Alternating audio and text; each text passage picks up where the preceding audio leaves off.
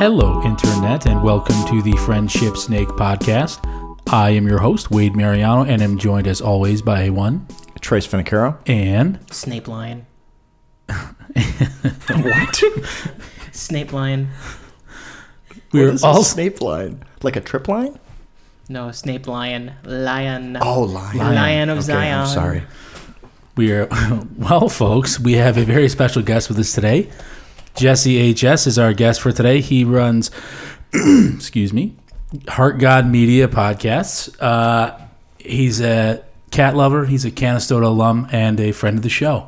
Jesse, how you doing today? I am doing well. Hey, thanks guys for having me on. I appreciate it. Thank you for coming. We really, really appreciate coming out, and we're going to have a good time. So, Jesse, how long have you been podcasting? September 2017 was when I first... It was probably late August. It was actually after the death of Tobe Hooper, director of Texas Chainsaw Massacre, Poltergeist. When he died, it was just myself and a bunch of friends, constant group text about mainly horror movies, but film in general. So we're constantly having these dialogue. What's your top 5 films, like by this director, and actors, and just it's incessant, the conversations. So I was just like, we gotta start recording this shit. We have so many great conversations, and they're, ridiculous, stupid, intellectual, fun, riveting. We argue. We don't talk to each other for days after someone says some movie's better than the other. So I was just like, we need to start recording this. So I looked in quick. I'm a music guy, so I had a little bit of recording know-how a little bit, and I was just like, I don't want to buy all this equipment. I'm just going to start it on my phone. So I just started doing it onto my phone and uploading onto SoundCloud and then through iTunes.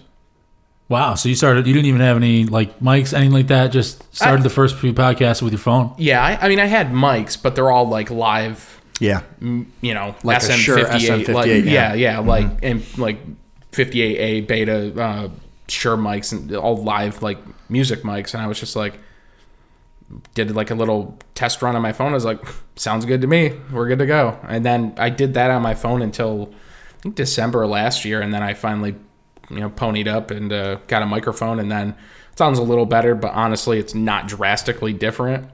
I'm like, hey, does it sound a lot better? They're like, not really. And I was just like, well, good, great. Cool. Doesn't sound worse. Now, what's your format? Do you typically...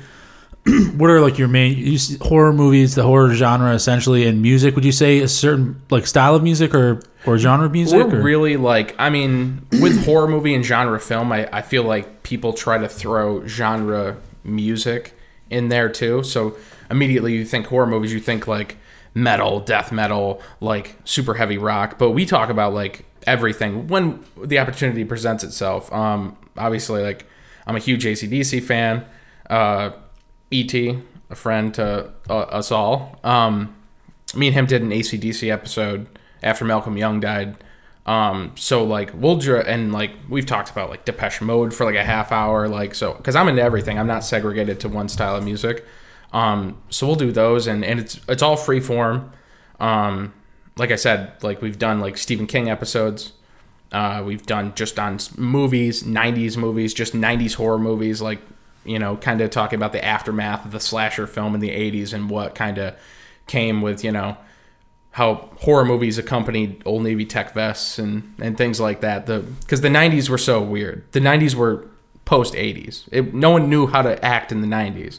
I mean, in the first few years, everyone kind of dressed grungy, and they're like, okay, well, Eddie Vedder's tying a flannel around his waist. I can go to the op shop and get a fucking flannel and tie it around my waist. I'll be good. But then, after Cobain died and Green Day came, there was a weird punk phase. But then the strangest time period, and it's still weird to me. It's bizarro, such a bizarro decade, because I think of 97, 98, and 99. It was so weird. That that stretch as far as, well, movies is a totally different thing, but the music, it was this weird, there was this hearkening back to almost, I want to say the 70s. The groups were out, like the fucking Spice Girls, yeah. and S Club It 7. was a lot of like late 60s, early 70s flower power stuff, because then you had in 97, not only did you have the Spice Girls and the subsequent movie Spice World. Oh, yes. But you also had things like Austin Powers coming out too, where it was all like that flower power 60s thing, and it was just weird. I do remember, like, in the 90s, like the mid to late 90s, this weird resurgence of retro where, like, bell bottoms were, I don't know if they were ever cool, but there were definitely people wearing them. Weren't shoulder pads back for a little bit? That's there? 80s, though. Yeah. I don't know, though. Lacey Silverstone wore them in Clueless. And I thought I remembered. No, you know what? I'm fucking up my decades because I'm thinking of the Titanic, but the Titanic was not based in the 90s. So no, it wasn't based. What they were wearing in No, it was not. movie wasn't an accurate representation of the 90s. So it's a terrible. The soundtrack did have Celine Dion, and I can't think of anything much more 90s. But she wore shoulder pads in the 90s, didn't she? Oh yeah, But her, she was Shania Twain, everyone. Well, she's Canadian, and so is Shania Twain. Oh my So God, they're like yeah. back then Canada was like 10 years behind America. I think they still are. Well, that's probably. a joke on it. I don't know if you're a How I Met Your Mother fan, but that's a joke that they're constantly behind in the times. Yes. Sparkles, wasn't that Robin Sparkles? Robin Sparkles. Take Go me to the mall. Take me to the mall. But yeah, the podcast that we do. Two beavers are better than one. Two beavers are better than none. The podcast we do is super free form, and it's always usually there's a few episodes where it's just me kind of talking, inventing, or calling out like companies, because in the horror industry, if you want to call it, like especially genre film, all the older films are huge again. All the 80s movies and even the 70s movies and even like the early 90s horror movies, they all have a resurgence because they're all getting limited edition, special edition, Blu-ray releases, and all these companies are doing cash grabs. And don't get me wrong, the content is amazing that they're getting, the fifth key grip or the best boy from the film talking about what was going on in the film. So they get deep. They're giving us deep cuts. But there are also people that are giving us vinyl soundtrack scores to movies that we don't need. And they're going super extensive. Now, don't get me wrong. I buy some of them. Let's dive into this a little bit. Can I just you just hit a lot Can I of just on a things. side note, like one quick story? It is kind of Christmassy holiday special. I personally think Die Hard is a Christmas film. Oh, it definitely Some would is. argue. It definitely is. Dude, so Hans Gruber, I'm forgetting the actor's name. It's is it Rickman? No. It's Alan Rickman. Alan Rickman. Yeah. No, but Die Hard, Batman Returns, and The Long Kiss Goodnight are the three family traditional Christmas films. Nice. Batman Returns is 100% a holiday film. Finn. So this is the story that kind of came out with like one of these remasters, a story. So you know how obviously iconically, spoiler alert, if you haven't seen Die Hard, fuck you. Here's a spoiler. Hans Gruber takes a swan dive off the top of Nakatomi Towers, and everyone's strong happy. Position for just, I mean, like, it is the best Bruce Willis film.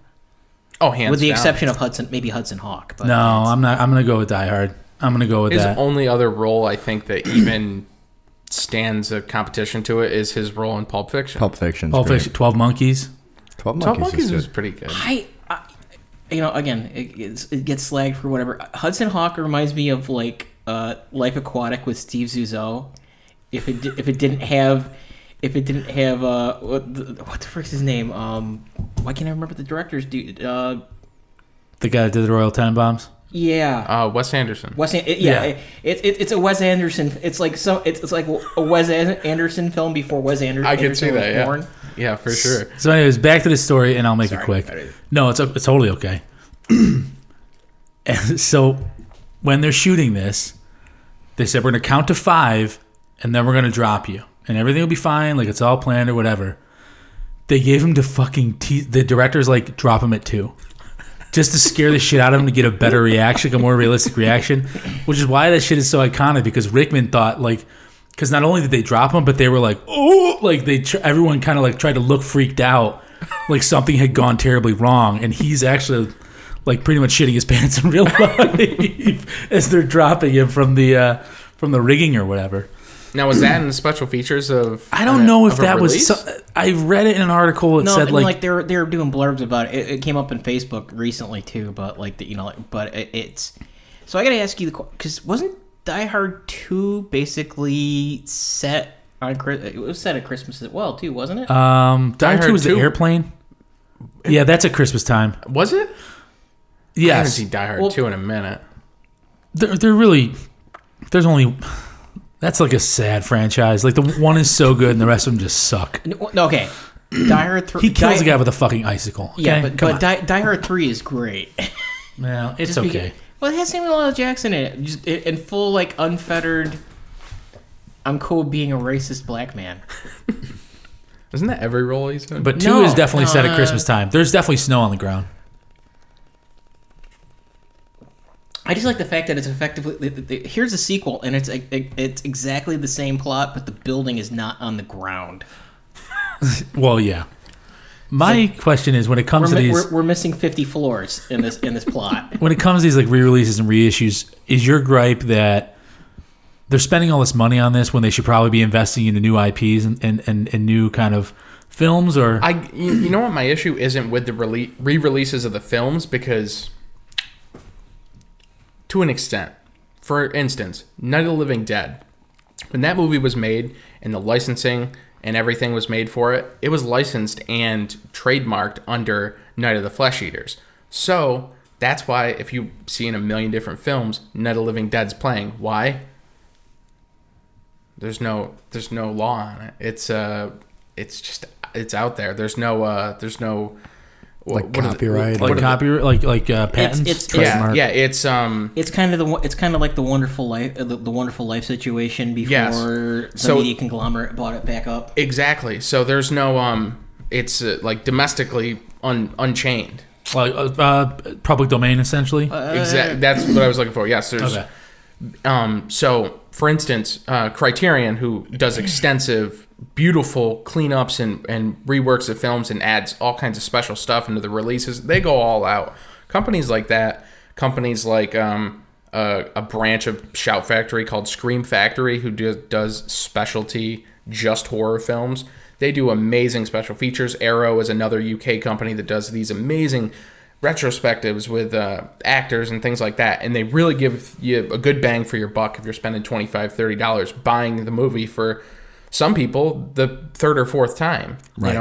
Some of these people that have been buying movies, even myself, collecting and starting to collect films in the late 90s, I'm buying the VHS, and then I'm buying the DVD in the early 2000s, then I'm buying the special edition DVD in 2008 or 9, and then I'm buying a bare bones Blu-ray because, it's cleaned up a little bit. Not really. Universal's pretty much the only one that really cleans up those movies in a Blu-ray transfer. I mean, now people do a little bit better of a job, but in the early days of Blu-ray, 2007, 8, 9, it was just transferring it onto a Blu-ray disc. They weren't really going through and cleaning it up. Jaws, yes, that's really cleaned up. That looks like it could have came out 3 years ago. But so those companies that really put in the effort and the heart to make those releases great or good. Now with something like Night of the Living Dead that's public domain, they had a 50th anniversary edition that came out, and the company that put it out escapes me because they're a bullshit, like, third-rate company that's terrible. 50th anniversary edition, no special features, no trailer, nothing, just the film. They released that in October of 2017, kind of on the heels of Romero passing away. He passed away in July of 2017. So they were just trying, cash grab, boom. And there's over 57. I've counted and tracked down at least 57 releases of Night of the Living Dead on home video. That is between VHS, DVD, and Blu-ray. Now, there's a million different ones. Like, the four of us could literally go to a pressing plant with a copy of Night of the Living Dead, be like, we're doing the Waterbury Road edition of Night of the Living Dead.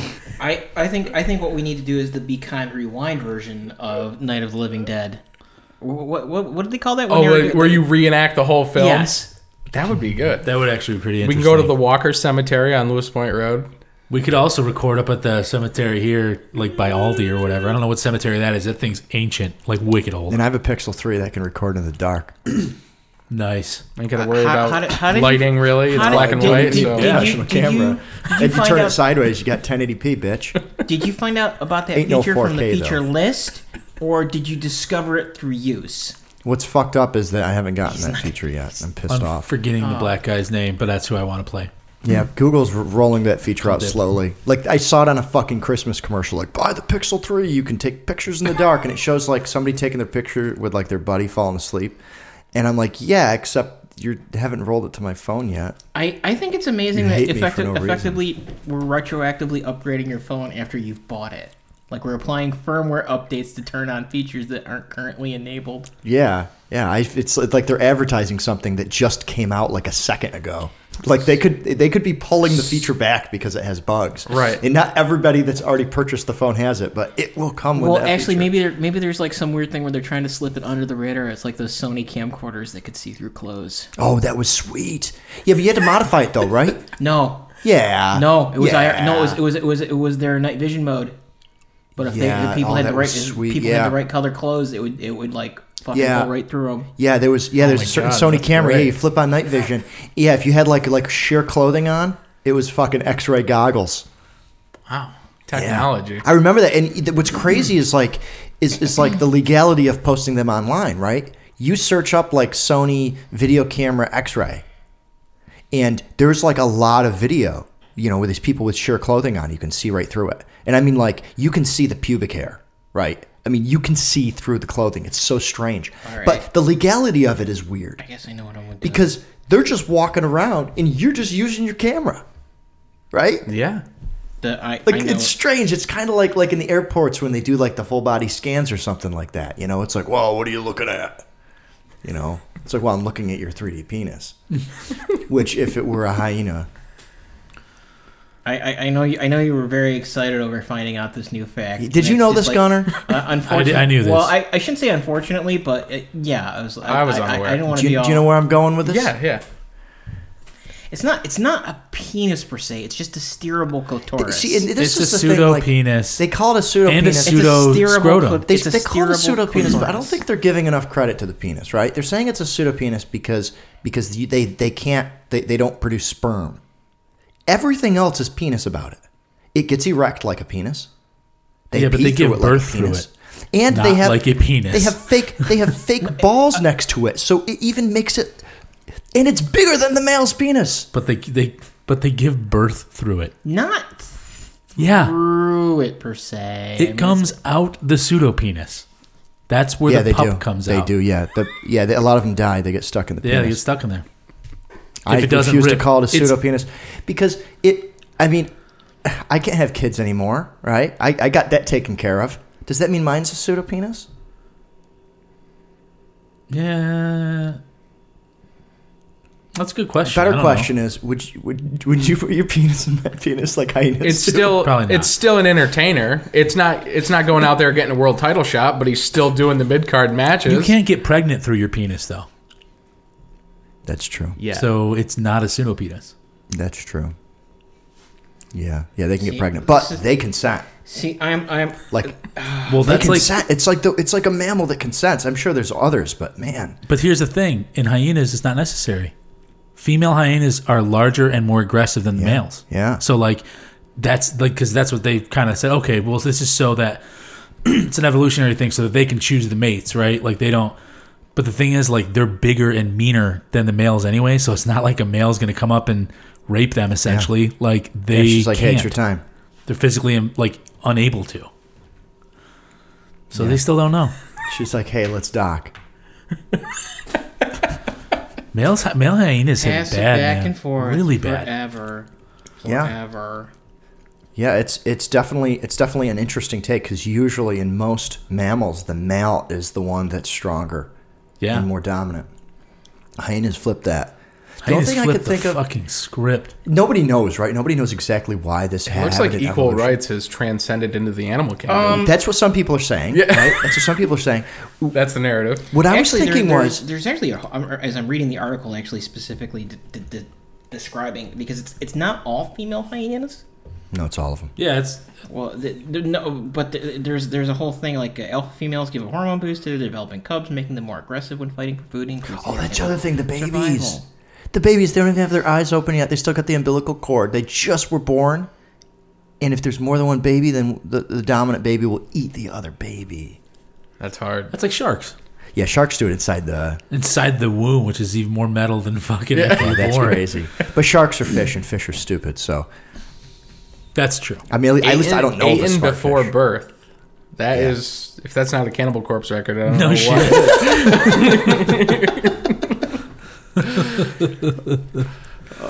Hey, So- hey, baby shark, what'd you have for breakfast? Baby shark. My fucking brother, Yeah, my would-be brother. He's no longer with us. He didn't die well. my pseudo brother. So, give me your top 5 all-time horror. Very tough, I'm sure, but maybe not so tough. This is stuff that it could alter by the hour. In this moment, In this moment, yes. Give me. Yeah, we're gonna go around and do it, everybody, and then I'm gonna ask another one. But go ahead. right now, Night of the Living Dead, the original, 1968. The Texas Chainsaw Massacre. The Lost Boys, which I know a lot of people. That movie, I've restrained myself from doing an entire podcast on it because that is hands down my favorite movie of all time. And it's really sometimes it's hard to say that just because I do love and revere what Night of the Living Dead has done. I mean, you're talking about a movie that came out 50 years ago this year, and 50 years later, something that was created, the modern zombie. And I'm not talking about like the zombie movies from White Zombie with Bela Lugosi, where it was like a voodoo mysticism type thing. The undead. Exactly. Yeah. The modern zombie as we all know it, that is still popular. I mean, yeah, the ratings dropped or whatever gigantically this past week or whatever, but Walking Dead is still a thing. It's been on air for They're coming out with movies. They got 2 movie deals, I guess. Exactly. It's been on for I'm 8 still years. watching it. The entire show. I mean, Greg Nicotero, who's on it and has directed a lot of the episodes and has a huge hand in it. He was under the tutelage of Romero on his Day of the Dead film and got his start in George Romero films. George Romero created an entire genre. That's like being like, I created the fucking werewolf. Think about that. Like, that's someone being like, I created the fucking werewolf. The getting bit by it, turning, silver bullet, that's all fucking me. That was George Romero with the zombie. Shoot it in the head, kill it. They eat the flesh, they eat the living, you die, you come back to life. All those rules were written by him. And I think people kind of don't give him credit. And even after his death, I feel like he's still not getting his due. So it is hard. Like, I have such a love and revere for the big horror directors, which is George Romero, John Carpenter, Tobe Hooper, and Wes Craven. What the fuck is the one John Carpenter one where it's the ghost that come in on the mist? Is it just the Fog. The Fog? Yes. Yes, classic. So, yes, The Lost Boys is definitely on there, and it's definitely my favorite movie of all time. And that movie, some people will give me flack for calling that a horror movie. I mean, come on. No, it's definitely a horror movie. Because it's so lighthearted and comical, but it is the essence of a pop culture 80s phenomena And that frankly, is horror. Like, to say it's lighthearted, that's like the beauty of that movie, because I love that movie as well. Not my top 5, but I do love and have a very special place for that movie. Like, what people, I think, tend to forget, they remember all, like, the kind of funny stuff and the Frog Brothers and how funny that is. But, like, those scenes, like the bonfire scene, that was, like, pretty horrific shit. Yeah, they're like, killing, like, Nazi surf punks and throwing them on a beach fire and killing them and eating them. And like I said, I think people, and a lot of it, too, is, like, these fake horror fans, and I will call them fake horror fans because they're horror fans that wear horror t-shirts, because there's a lot of these Instagram accounts that start these free big cartels where you could sell a couple shirts and you just print what's super popular. And they're people, and I've talked with them, and their knowledge base is weak. And I usually don't try to call people out by name or anything like that in my podcast when I talk about these this community that's like, oh, we buy these pins. Enamel pins are huge with, like, everything now, especially with, like, horror films and, like, the marketing of it's cool to look like you're a horror film. Right. But if you really sit down and talk to somebody, most people who are posting constantly, oh, I just picked up this VHS, a Repo Man. Oh, and I got wearing all this horror stuff. Most of them don't know shit, and that's the sad fact. Which is funny because you look at someone like my friend Brian Tyler. Very BT. BT. Very normal looking guy, wearing like a fucking polo and some goddamn Lee dungarees. Looks like a normal everyday dude, but could school everyone I've ever known in horror movies. Like, he doesn't dress to the fashion of it. You know, he doesn't have to. He will wear like a Dario Argento opera shirt or whatever, but he isn't like decked out or anything like that. And like, anyway, getting off in the weeds. But yes, Night of the Living Dead, Texas Chainsaw Massacre, Lost Boys. That's 3. Those 3 are always 100% constantly in the mix. A Nightmare on Elm Street will pop in and out. Again, another one, Wes Craven created a modern universal monster. You know what a universal monster was? Freddy Krueger, Jason Voorhees. Those are and you guys are a little older than me, so those are the modern day quote unquote universal Mummy, monsters. werewolf, Exactly. like, yeah. Michael Myers, Jason Voorhees, Freddy Krueger, Leatherface. Those are like the modern day universal monsters.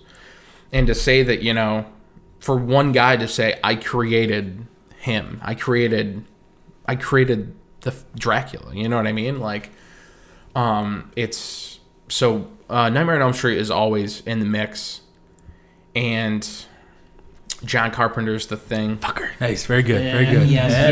yes. Very good. Very good. Jesse just opened up his shirt, and underneath it he has a blue T-shirt on that says The Thing. Yes, Well, John that's Carpenter's Something The nobody. Thing. Since we don't do video yet, that's something that I had Yes, to. but this is from his live performance where he performed all the scores of his film at the Palace Theater in Syracuse. It Oh, was really? the last stop on his tour last year. Dude is 70, I think he was 71 at the time. Stood the entire time, didn't take one sip of water. Granted, he's not singing, it's all instrumentals. Would screen parts of the film behind him, synced with the score of the film. So he put out a record that was a complete rendition, new renditions on his old scores. So he did all the scores for his films. The Fog, obviously the most iconic horror film of all time, the most iconic score of all time, Halloween. Yeah. He did Big Trouble in Little China as well, right? Yes, he That's did. my favorite film. Oh. All time. All-time favorite film, Number John one. Carpenter. Right there. He's my favorite director. If I can't express that enough, look at that. Like, you and I don't believe have met We've before never met, today. no. And your favorite film of all time is made by a master of horror, John Carpenter. I mean, that is It's a perfect film. We won't go off on Big Trouble in Little China, but it is literally a perfect So film. actually, is he tagged in on the sequel that they're supposedly? This is not. Yeah, I don't. He might be tagged in to get the check that they're going to Yeah. write him for using Yeah, there you the go. intellectual property and the names. Dwayne Other than I'm that. just The glad Rock that it's not Johnson. a remake. Okay, because like, I guess if you're gonna do a sequel, do whatever you're gonna do with that, but don't do a remake where Dwayne the Rock Johnson, which it is what it is. Don't you dare make him Jack Burton. I will burn your shit down. So how do you guys now, and to cap off the top 5, it's really hard for me to throw like I said, those are always in contention. Obviously, Texas Chainsaw Massacre, Lost Boys, Night of the Living Dead are the top 3. And I'm not gonna, and a lot of people, and as I said, with these fake horror fans, they'll throw some really obscure title in their top 5. It's just like a fucking like hipster fucking Oh, yeah. music and shit, right? I mean, and it's so funny. They're like, they'll throw out something completely like super like obscure, and it's like, well, here's the thing: the movie was made, and nothing against movies being made before your time. Obviously, I never lived in a world without any of those films made because they were all made before I was born in 1988. But these people that you're trying to glorify and say it's a top film, you haven't seen it. You didn't see it until 2010. You just start realize like, oh, there's a community of horror and they do all these. There's a Maniac Cop 2 vinyl. No one in the entire fucking world has sat down and listened to that whole Maniac Cop 2 vinyl. Those fucking Maniac Cop movies. Now listen, they're great. Maniac Cop 2 is sick. It's a great film. It's an action horror but no one's you'll never bump into somebody like, oh my god, What's that? They dude's put name? out- What's that dude's name? Like Robert Zadar. Yes. Yes, the man of 1,000 chins. He put Jay Leno's to shame. There was him, and there's one dude who always plays like the post-apocalypse radioactive mutant dude. He's been bald like for 40 years now.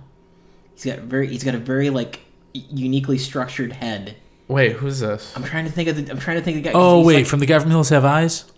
no, maybe. But Derek Mears?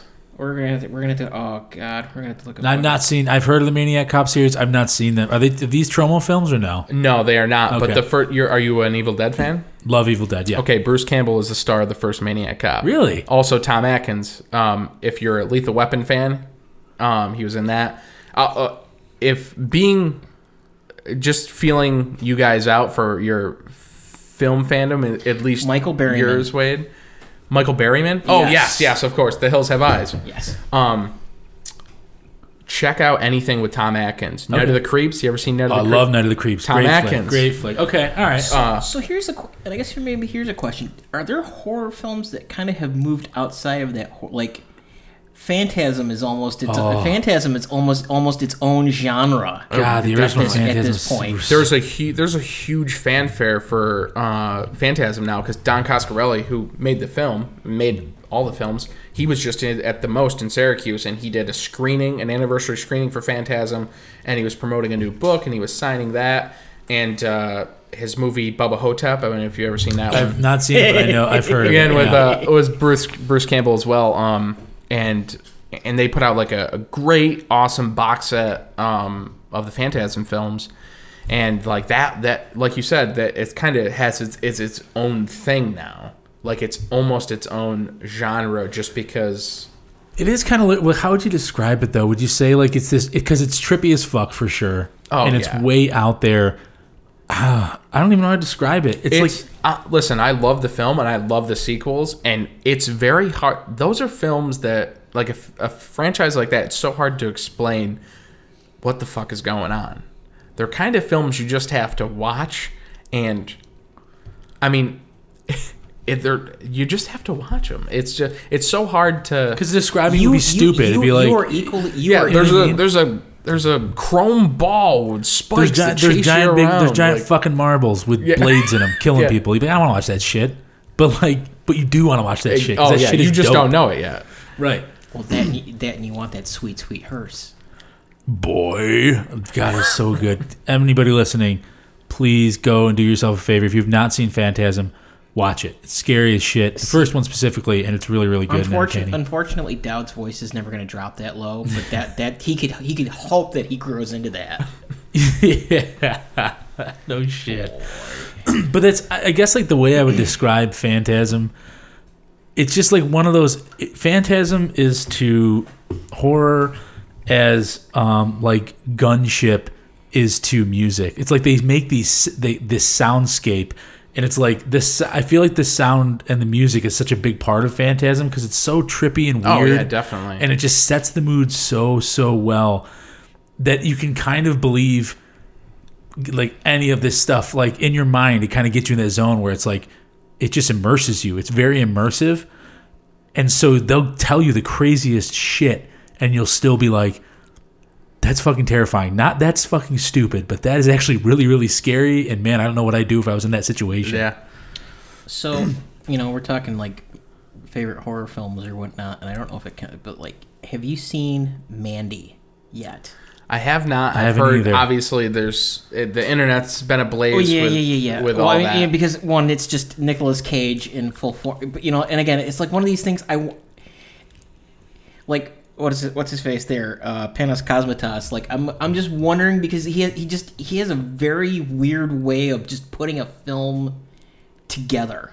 I've heard nothing but like I've heard people that have said it's like it's so over the top, outrageous, it's amazing, it's awesome. But then I've also heard people who naysay just to naysay though as well. Like as soon as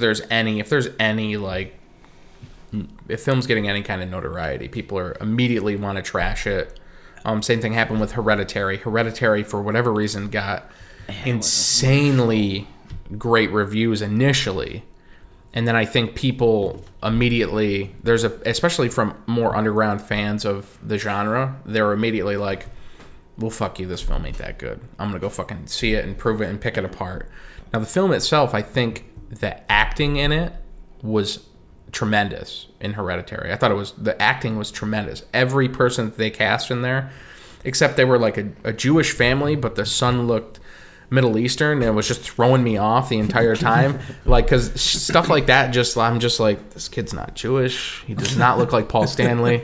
Like, I don't care how, it was just throwing me off. But other than that, like, it was amazing acting in the film. The film itself had some flaws, but I did like it because, have you all seen it? I haven't seen it, and I didn't see it because a friend of mine who is a big horror fan was like, oh, it's not that good. Like, it's just not, it's not what you think. It's not what it was advertised as. And I was kind of like, well, I guess I'm not going to go see it then. You want to know something? I almost didn't go see it because of the way it was advertised. Okay. And then I was pleasantly surprised. And the whole film, I was kind of like, had this asshole pensive look on my face. Like, the impress me bro, like, kind of like, let's see what this fucking thing's all about. So I was kind of up in the air. There was moments where the acting was blowing me out of the water, and I was just like, wow, this is pretty good. The acting is, but is the story there? And the story was kind of like kerfuffed dog shit until the last 5 minutes of the film. And the last 5 minutes put a bow around that kerfuffed dog shit, and I was like, that's a fucking cool film. So if you can go in, that's what I try to do too. I try to wipe my mind of everything when I hear, like, people were already like huge Halloween fan with the Halloween film that they're still calling a reboot. Not like my Gyp Show Main Street Market podcast. Literally, like, Spin Magazine is still calling the 2018 Halloween because they're calling it Halloween because they said, oh, if we call it like Halloween Homecoming, which was the intended title, they're like, oh, they're going to think it's a sequel. No one's going to see it. Well, anybody who was a real fan of Halloween and went to go see that film knew it was a direct sequel to the first one, and it negated everything after the first one, including Laurie being Michael's sibling. That story wasn't brought in until the second one. And they even make reference to it in the film and say, some, kids are talking and they say, oh, wasn't it her brother? No, that was just some bullshit story that they put on it. Because that wasn't brought into the second one, which people, and honestly, like, I even had to think back for a second. I was like, yeah, that's right. Because they showed that in the trailer to kind of get that out there. They didn't want to make it sound like a sequel. So Spin Magazine, Rolling Stone, they're still calling it a reboot. It's not a reboot. And this is, so as I've been listening to you talk about like the non-real fanboys and stuff like this, these marketing spins which are completely inaccurate. Don't you think it's good for the industry though? I mean, if it's bringing more people out to the theater and 100%. It's getting more people to watch it and more people to talk about it, isn't it good for the industry? Even though it's a little inaccurate? It's 100%. You want to know why? Because when it came out, it made it, and listen, I've grown to accept remakes because they're going to happen. You want to know why? And I'm fine with them. You want to know why? Because no one has great original ideas anymore. They're few and far between. So what needs to happen? You need to go back and you need to retell classic stories. How many renditions of Dracula do we have at this point? Yeah. A lot. Are there great ones? Yeah. Are there dog shit ones? Yeah. But guess what? That'd be like, Francis Ford Coppola putting out Bram Stoker's Dracula in 1992 and then being like, oh, that's a dog shit film. Bullshit, because that one falls in and out of my top 5 all the time as well. Amazing film, amazing acting, amazing cast. Over the top, the most accurate depiction of the Bram Stoker novel is Coppola's Dracula from 92. But all these stories need to be retold. Why? Because everyone's got dog shit ideas. They're terrible. Well, let's face it. Like, there's no such thing as original thought, right? Like, it's just different spins on it. It's like now, like, people, like, these bands come out and they're like, the riffs aren't impressive. You want to know why? Because Tony Iommi and Black Sabbath wrote 90% of the greatest riffs of all time, and it doesn't matter anymore. Like, yeah, I don't, like, I'm not for... Well, I mean, like, and to be fair, half those riffs are medieval minstrel songs. Anyways. Exactly. Just on detuned doom guitar. I'll never be a proponent, and I'll always be critical of plagiarism. Like, if you just straight lift it, I'm not okay with it. But you have to recognize, like, Get Out was a really big one last year, right? Oh, yeah. Great film. Loved it. I loved it. I thought it was great. But if you don't fucking think that wasn't biting off on Hitchcock's shit, like, you're insane. Oh, yeah. It was That was- obviously, you know what I mean? That Like, was very Twilight Zone-esque too. Yeah. And I think, but harkening back to what you were saying, Trace, it's amazing for the industry because when the remake of It came out, like I said, that greenlit Pet Sematary, the Pet Sematary remake, which is coming out almost 30 years to the day, this coming April in 2019, it immediately greenlit that to happen. And any horror film, because horror is still 100% the redheaded stepchild of the film industry, they refuse to give the genre its credit because, you know, and I think a lot of it harkens back to kind of exploitation films. You look at Wes Craven, Last House on the Left, Rape Revenge Story. Like, I mean, that stuff's even is ultra touchy now. So to me, it's like the industry needs the fanboys, right? It needs 100%. the people who are attached to the image of with any industry, right? And with something like horror, I'm no horror expert. In fact, I don't even think I can even name 5, right? So when you guys bring that around to me, I'm going to struggle. I'm going to have to actually ask more questions than I'll probably answer. But but when you say like some of the best films were in the 70s and were in the 80s, and we're picking apart what's happening now, it seems like if you can get people to pretend like they loved those movies, it's enough, like you said, to tell the industry that they can fund a movie. I remember when David Duchovny, I heard an interview with David Duchovny about the X-Files, right? Because the X-Files came back, and they brought back another season. I think they only did 1 season, I'm not sure. But Fox brought back another season of the X-Files. Gunner's saying 2. Are you watching it? Well, this one was the last one, and there was so spoilers. There was a lot of like some serious mega bullshit in it, like the smoking man actually date raped Scully, and that was where the kid came from. Oh, it wasn't Mulder's kid. Wow. And there's like this whole subplot where basically they're like the people with the alien invasion, but there was the wealthy cabal that was running Earth basically decided that we had fucked the planet entirely, so they were uploading their consciousness to computers. Oh, so they went into space. Yeah, they went a little bit more computer. They went full Black Mirror on that, that whole fucking thing. I guess they kind of had to. I mean, that tech really wasn't out back then. I mean, Black Mirror is the first I've seen push that many. Because actually, there was a William Gibson one that they did, where they had the freaking AI hunt the guy, like it was hunting his creator down. Because this is an X-Files episode you're talking about? It was the AI. They're basically it was like this 60-year-old dude and his 21-year-old graduate student girlfriend and all this stuff, and it was a crew of people, but they had built this AI because what they were trying to do was actually upload their consciousness into and they needed the AI to help them figure it out. And it's like in this fucking clapped out it had this clapped out Winnebago. And like it would move from trailer park to trailer park, avoiding this dude. But yeah, so basically, there's the movie. Their episode opens with this hit because the dude is writing a virus to try and fucking kill this AI, and he's in a diner and he sees like these Hell's Angels come in, and he sees a bunch of ATF agents come in, and then he sees a bunch of FBI agents come in, and they all fucking there's a phone call basically that blows it in, and they fucking have like this huge shootout in the middle of it, and you're thinking that that's the thing that's going on, but yes, it was this whole staged hit to kill this guy. And he just sends a text message to the fucking machine like saying, good on ya.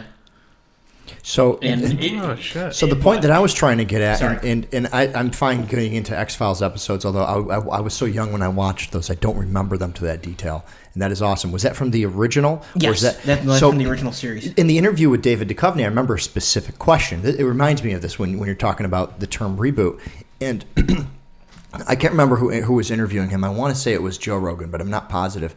And whoever was interviewing used the term. They said, "So X-Files is getting a reboot," and David Duchovny goes, "It's the same fucking. It's the same characters. It's the same fucking. It's the same fucking intro where we fall through the X." He's like, "I don't even think they made it widescreen."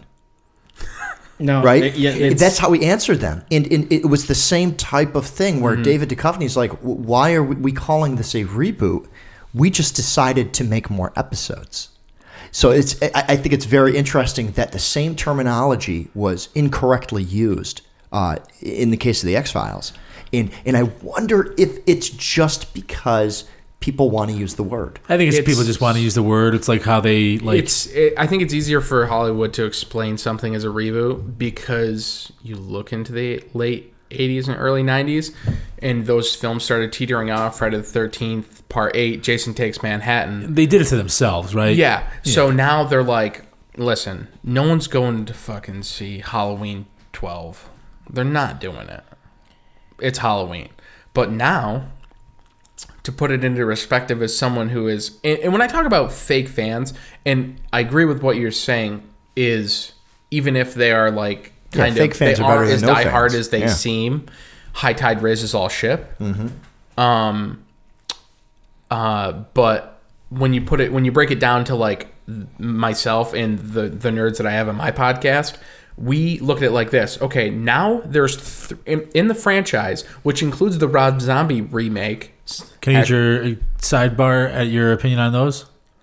Love them both. Okay, good. So do Which people take a lot of issue with, especially because I think Rob Zombie's Halloween 2 is his best film behind Devil's Rejects. Devil's Rejects, I love dearly. Yeah. Love dearly. Well, that's an original. That's like, obviously it's harkening back to and paying homage to like the Texas Chainsaw Massacre. Oh, 100%. But like, I mean, about as original as you can get, like with those within roots, the right? realm. Yeah, absolutely. And I get a lot of shit for that because Rob Zombie's Halloween 2 is maybe one of the most hated films.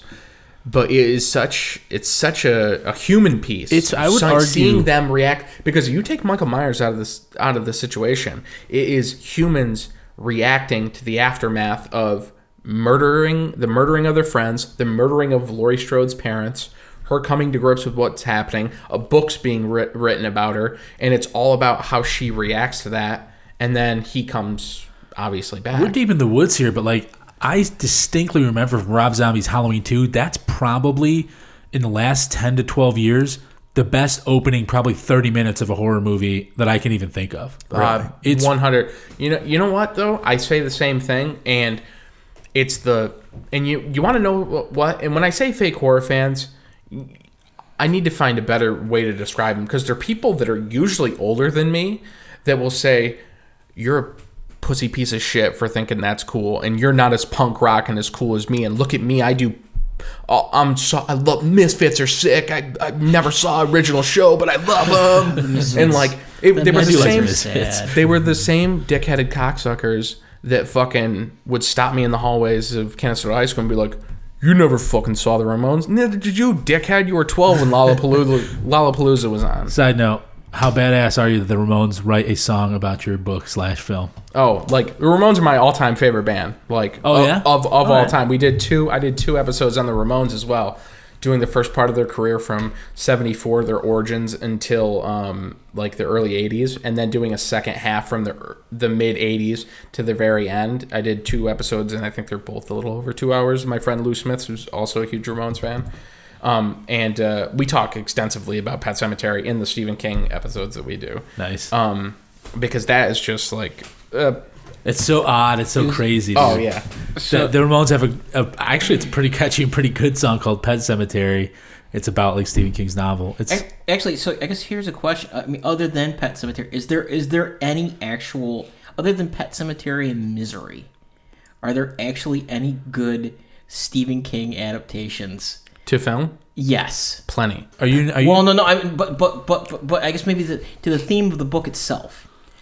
You know, like because like there are good films that are based off of his work, but I don't know if they're necessary. You know, like you're saying they don't do justice to the book. Well, no, they're kind of almost their own thing. It's like it's that retelling. It's that retelling of it. 100% is, because there's a lot of people, and honestly, I fall into this category up until I was probably 10, 11 years old. I knew Stephen King was an author, but I literally, like, listen, I'm far from the most intelligent person in the world, but I like to think I'm a little well read.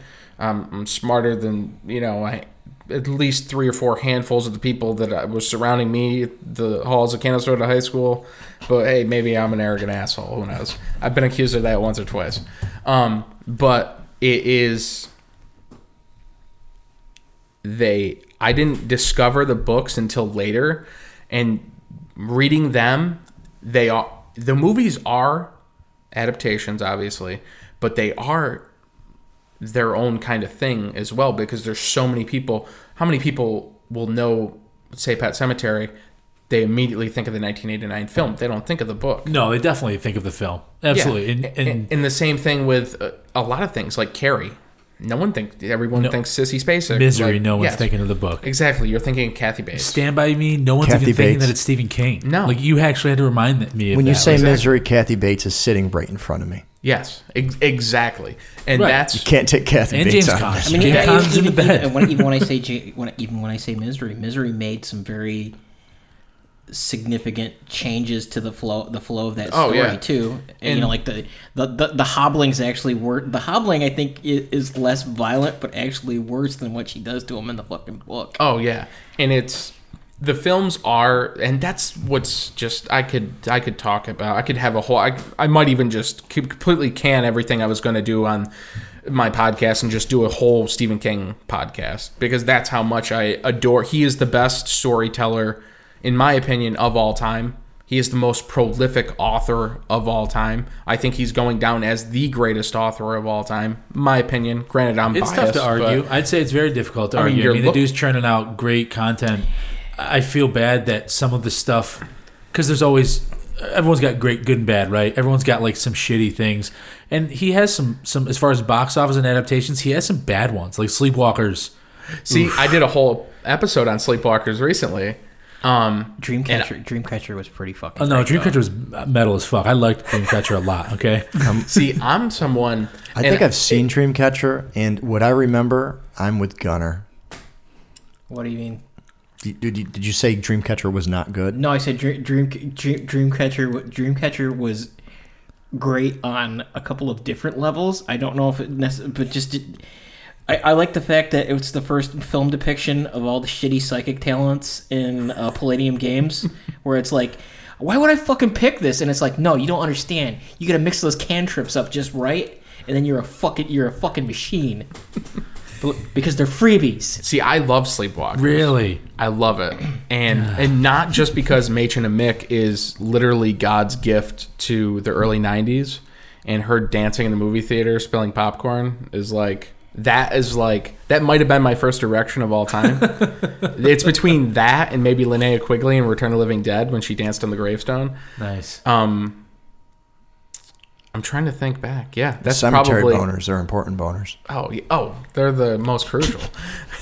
They've superseded the fear boner, the death boner.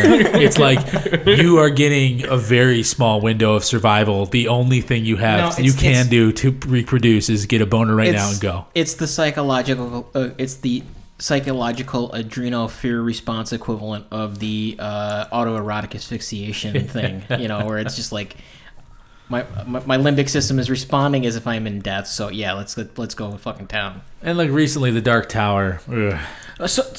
See, I've yet to see the film. I've not seen it. It's been panned so badly. A friend of mine had just gifted me The Dark Tower, the first 2 books, and I've yet to dive into them. I mean, it's on my to-do list. Not to hate on Matthew McConaughey, but really, if they can't, and other than the fact that the dude is way too old to do it now, but if you can't get that guy who played Randall Flagg in the fucking Stand, yeah, then it's just, I'm sorry, it's not gonna fucking work. Because he was Stand. There's a lot of things with that fucking miniseries, but Randall Flagg was fucking crazy. Anybody that has the balls to put Blue Oyster Cult as their opening song to a miniseries or whatever gets my stamp of approval. I mean, yeah, okay. and the Stand has the upside of it's not the Tommyknockers, so that's. Although Tommyknockers does have the awesome scene of, hey, I'm gonna drive these like fucking like light bright nails into the side of my head at the fucking end of it, and kind of fuck off into space. So, as someone that's not a fan of Sleepwalkers, and you said like, how many good film adaptations are there? Something that is literally keeps horror the genre, and genre films in general, action, sci-fi, alive. Without it, it doesn't exist. There is no Halloween 2018. There's no Hereditary. There's no It. Nostalgia. Nostalgia is everything. You want to know why I love Sleepwalkers? Because I probably got my first boner to Machen and Mick dancing around spilling popcorn on the floor. That's probably why. But being so young, Mark Hamill from Star Wars is in Sleepwalkers too. He has a cameo at the very beginning. Really? And also Toby Hooper, and also Mick Garris, and also Clive Barker, who did the Hellraiser films. Actually, so that was Which- the Hellraiser, Quartermass in the Pit, because again, like there's some fucking Hammer did so many fucking awesome ones. Oh yeah, I like Quartermass in the Pit because it's the first one that like it's this weird fucking interstitial period where you're confronted with outward, like it's like they don't know how to like fucking convey it, but you're confronted with like terror from beyond, like just the fucking like Cthulhian outer god kind of stuff, and it doesn't have the fit, like, and again, it's just maybe this is a British thing, but like all the American films around the time, like the government was super competent in fucking dealing with things, and like the British are like, no, we have no fucking idea what the fuck we're doing, and we bring in the experts, and like the experts are fucking scrambling, but like the government's like, and it's like, it's not like bumbling, it's like they literally are just incapable of fucking dealing with reality. And you can just see the fucking way that this is going to spiral down from the start of the film, and it's this. Again, it's you watch things change, because like when I talk, like we go back to Mandy. Mandy's weird because Mandy's effectively like Straw Dog if it was shot like Jacob's Ladder. So I don't know if you've ever seen Straw Dog with Dustin Hoffman. Yes. Yeah. So it's just a fucking revenge fantasy, but like you're in fucking purgatory. Or like, I'm very interested to check out Mandy. Because have you two seen it yet? I have not, and once again, I need to stop listening to people. But I would say legitimate horror fan like told me, yeah, I saw it. I don't know. He said not as good as I thought it was going to be. Straw Dog. What's Straw Dog? Straw Dog is a Dustin Hoffman like fucking Sam Peckinpah revenge film. So it's like he's just like this quiet nobody. You think he's just a fucking pushover, and eventually he just goes on this fucking murderous for revenge rampage towards the end of it, because his girlfriend gets like the fucking guys are giving him shit. It's like an earlier take of Falling Down. Yeah. Falling Down is the first thing that came to my mind when you said that. That's still, that's a movie. And it's those films, and like I said, nostalgia is everything. And even someone like that, he doesn't even consider themselves like really a horror fan per se. You like horror elements, you like horror films. Horror is the most accessible genre that there is because of things like that. And even Falling Down, something that isn't like, it's more of like a drama, family. Yeah. I say it's a family like drama, yeah, because it is. But I show my girlfriend it, who's 6 years younger than me, and it's completely over her head. Like she's like, "Was he work in the post office? Like, why is he like?" But yeah, because it's like it's totally different now too. Oh yeah, like this has ruined everything. Yeah. Internet and our phones and everything. You want to know why? Because it's not about the experience. It's about finding a group that you can bullshit your opinion with, and they'll agree to it. Bingo. And it's about looking. Guess what? It's not about going and watching Creed 2 this weekend. It's about saying hashtag Creed 2.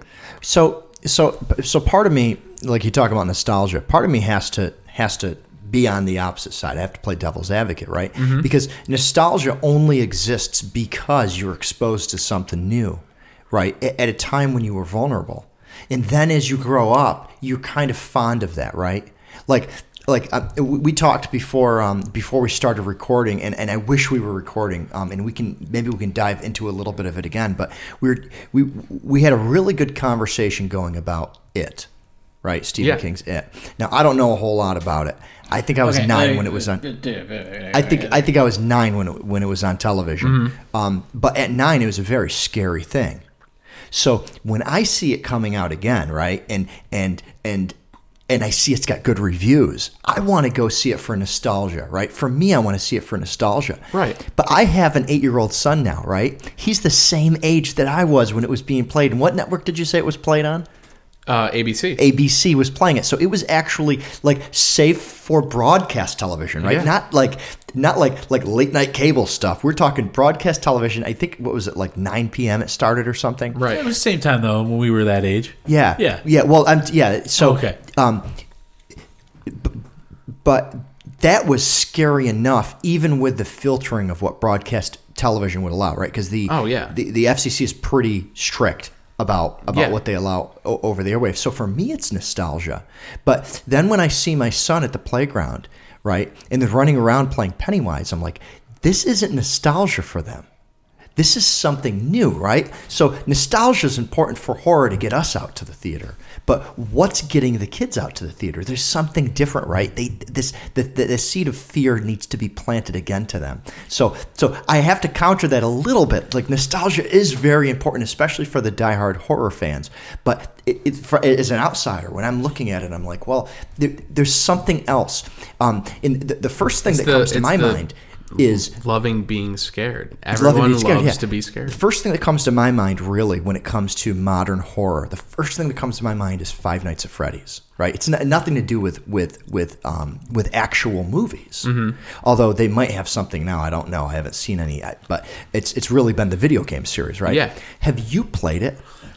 I had no clue about this until my brother showed me it, and he came over to my apartment once, and he's a little younger than me, and he came over and he was just like, I'm gonna watch Five Nights at Freddy's, and I was just like, it's Five Nights at Freddy's. You just watched somebody playing it? So I'm watching it, and I was just like, are you watching gameplay? And he's like, yeah.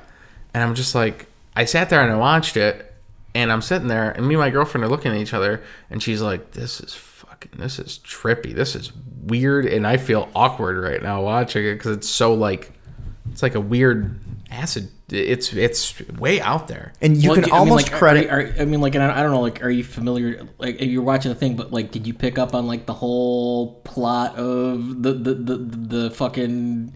So you could almost human credit experimentation. A little bit, yeah. Yeah, but I only it's watched like 10 minutes. You can almost of, like, credit the child founder. You can almost credit the founder of Atari. Dark. Okay, you can almost credit the founder of Atari for this, and Gunnar knows kind of where I'm going here.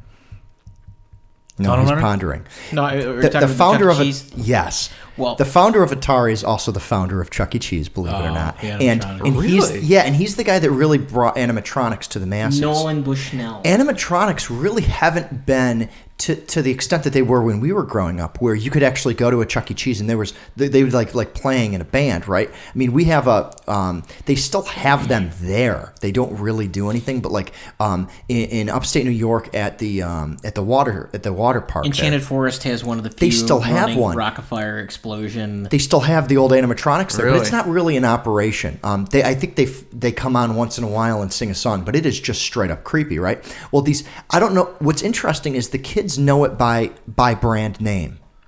They don't call them singing robots. They call it animatronics, right? Yes. Which was the marketed term for all these singing robots back then. Right. They call all of the Five Nights at Freddy's animatronics, and they're like, oh well, it's Freddy's, and Freddy's is like a pizza place. It's like an arcade, and there's animatronics there, and you're a security guard, but unfortunately there's issues with this is an old beat up building, and there's issues, and you have to keep an eye on the building. But what you realize as you're looking at your cameras, when you stop looking, you only look at one camera at a time, right? When you stop looking at one camera and look at another one, you realize that one of the animatronics has moved.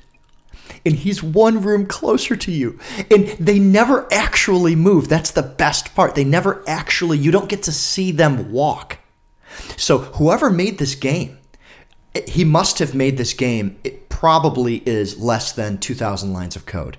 It only runs on Windows. Okay? He couldn't have ported this fucking game to another platform. It only runs on Windows, although they might have it for Xbox and stuff like that by now. But so you got this game where you're really like, okay, where the fuck did he go? Where'd the fucking robot bunny go? Where the fuck did the robot bunny go? And you're clicking around, you're like, oh shit, he's right there. And what happens is, as you use, you're the security guard, but if you are staring at a camera too long, it drains your battery. For some reason, like the power gets cut and you're on a battery backup.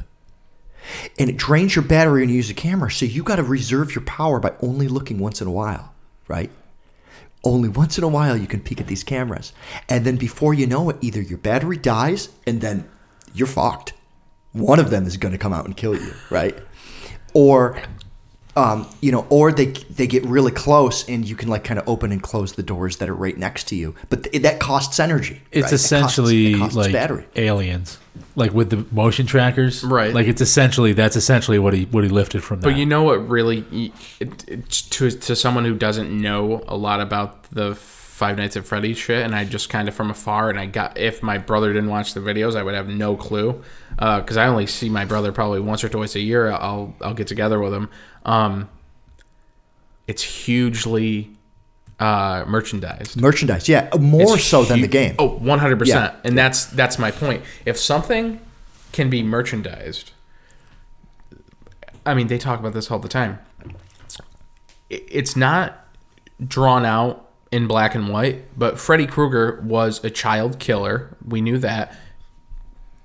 It was more or less explained he was a pedophile.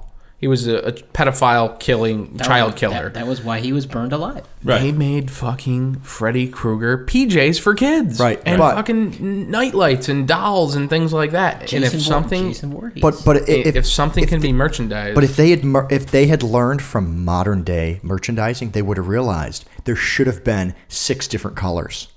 Oh, 100%. Yeah, Right. but then you are also, in my opinion, you are setting. If you're going to merchandise and do that, you have to kind of take the good in with the bad. So now I think that's kind of what happened to the Nightmare on Elm Street franchise. I think the first 3 films I liked them. I thought they were really good.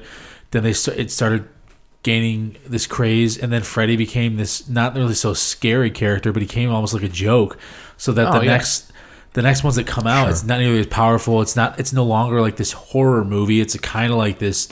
And they kept making them because they cost pennies. Right.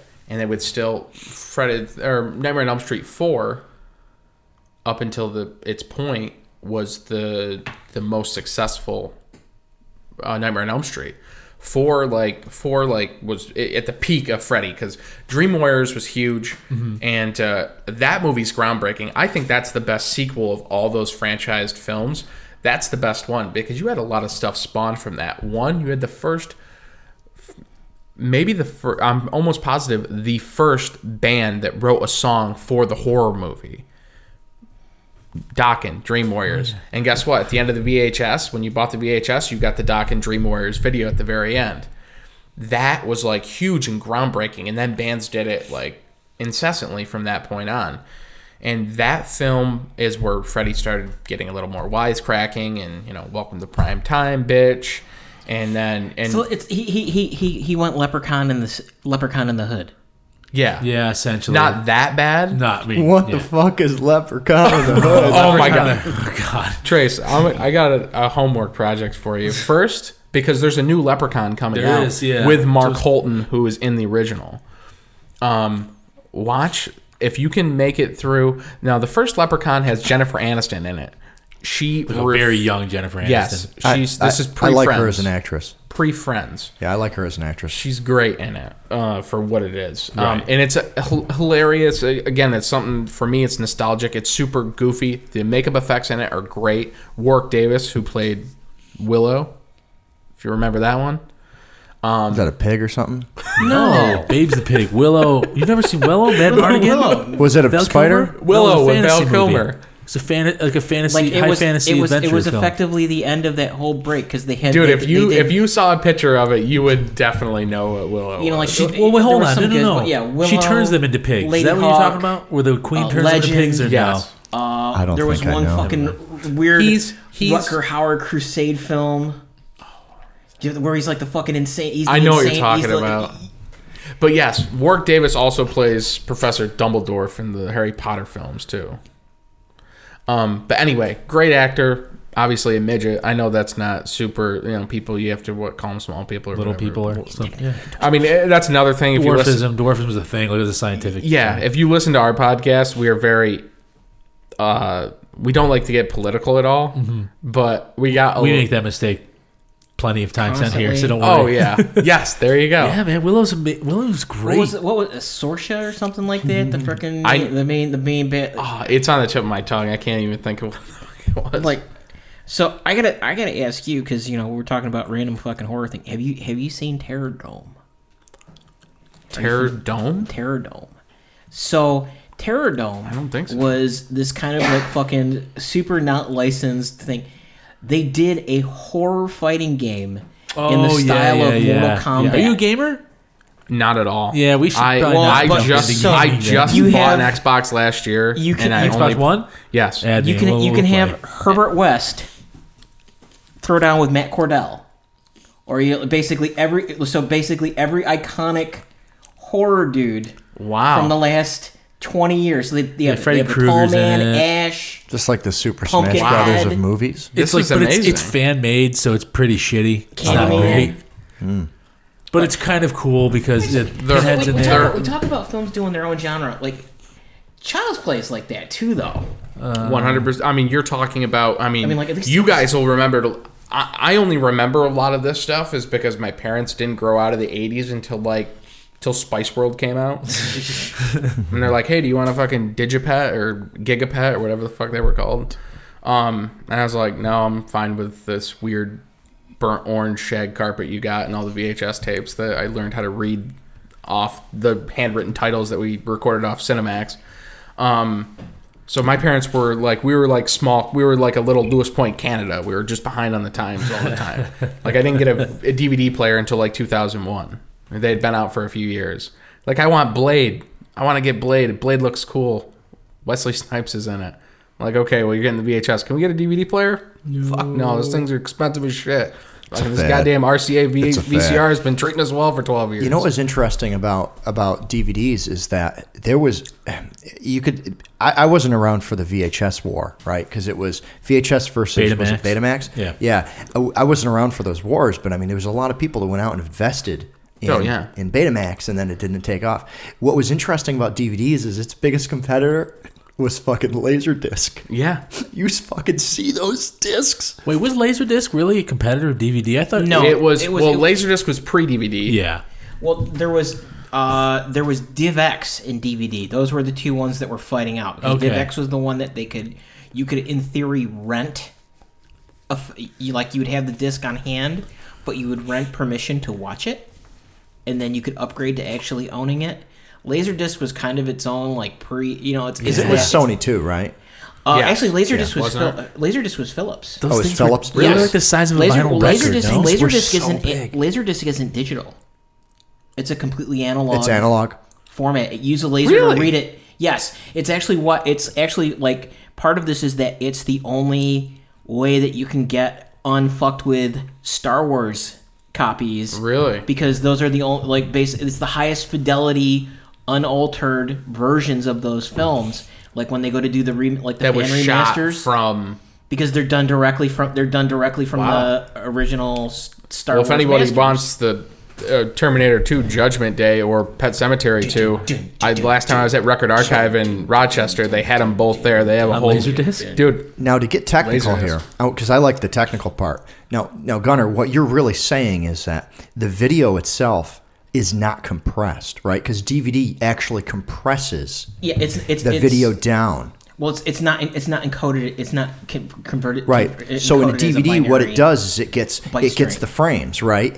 It finds the similar pixels in the frames and it compresses them, and you can choose how lossy you want it to be. And the problem with that lossiness is that that will remain in the copy forever. You can never get back to that original, like the reel-to-reel film quality. What he's saying is the Laserdisc actually didn't have any compression at all. That makes sense why it was so fucking big.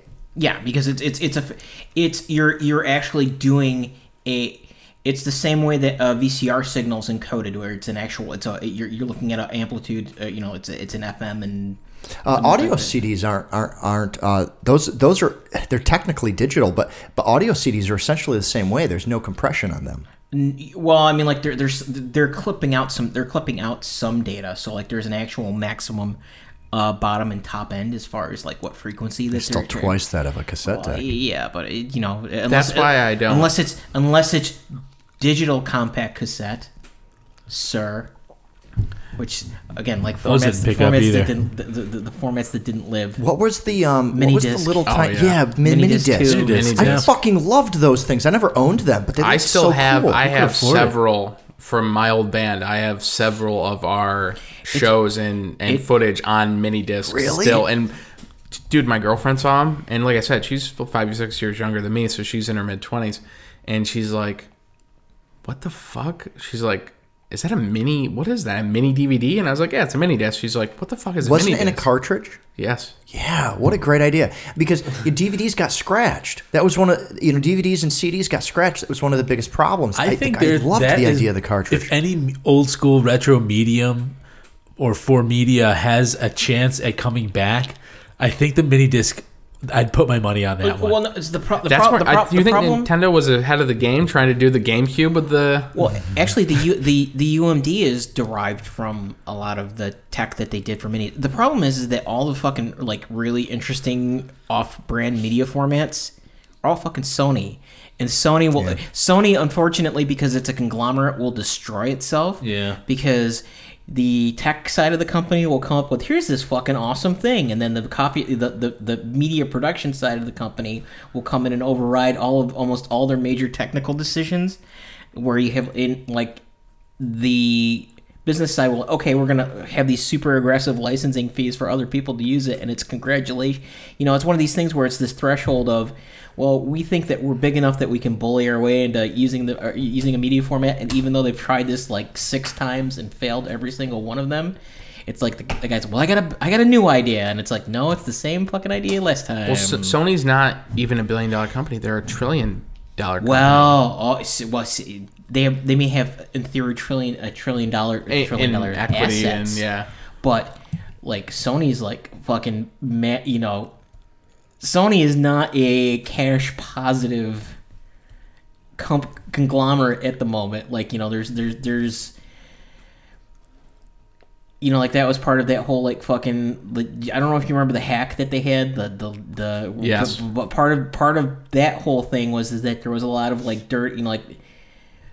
People talk about Hollywood accounting, like how they hide money, but is it how Sony Pictures was basically bullshitting what their actual equity coming in was, or like their actual income. Like, the electronics division is a complete fucking total disaster.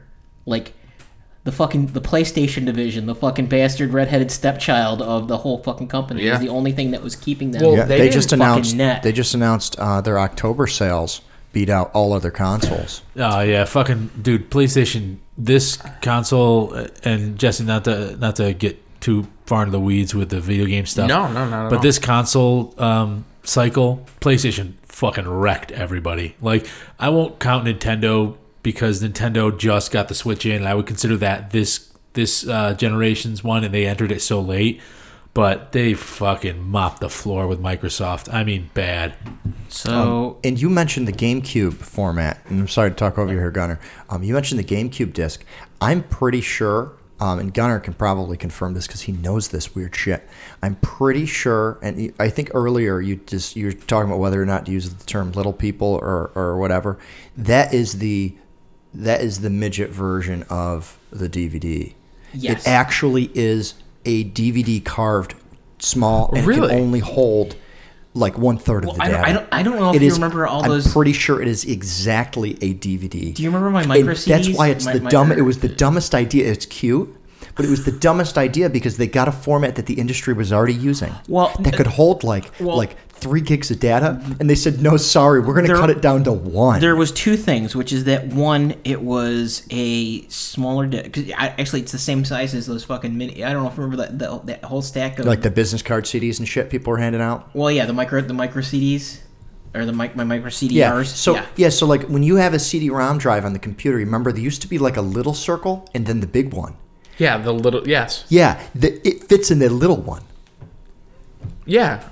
It's weird. It's like they always had this idea of having this mini form factor. See, I feel like I worked for a company that were the only authorized Sony repair company in the United States. The only other place where they got Sony repaired that were authorized was Mexico.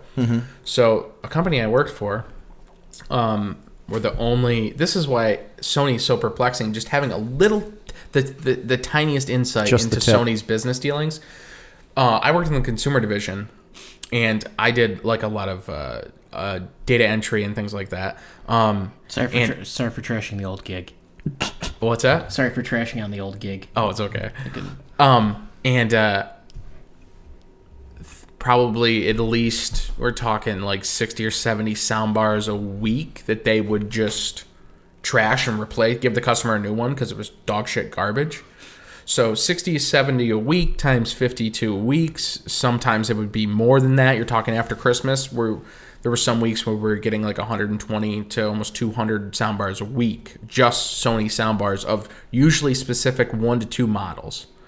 So Sony was completely replacing those and including all their receivers, which you couldn't, like, even working there, and I bought a Sony TV before I started working at this place, and I don't work there anymore, but Sony TV has treated me well. It's completely fine, but every Sony electronic there, they started Sony came to them, little tiny place in Syracuse, and said, we need you to start repairing Sony. We'll send people there to teach you how to repair these products, and we're going to, general basis, this is how you repair a soundbar, this is how you repair a receiver, DVD player, what have you, because everything was garbage. Everything was failing. And they're the biggest, by far.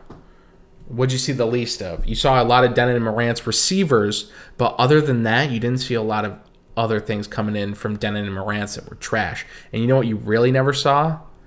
Samsung TVs you saw a lot, but you know what you never saw? Any kind of Samsung or LG was few and far between. Maybe 5 to 7 a week of their DVD, Blu-ray, and then when you would get like things like Marantz in, you would get like a 1977 and the crotchety old friggin' Biff Tannen guy sent in his Marantz, like, oh, it's got the original, the styrofoam was yellow because the dude had it when Nixon was in office. This is lifetime warranty. Yeah, oh yeah.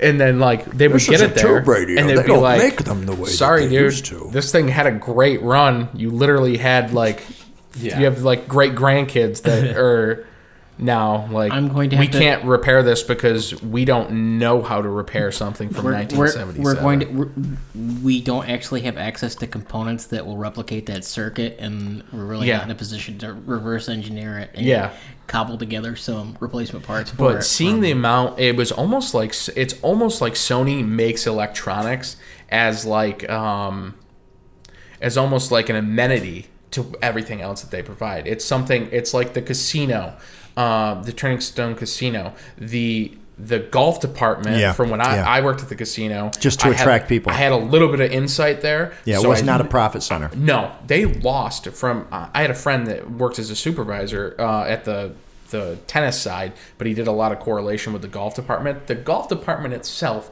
lost $5 million a year.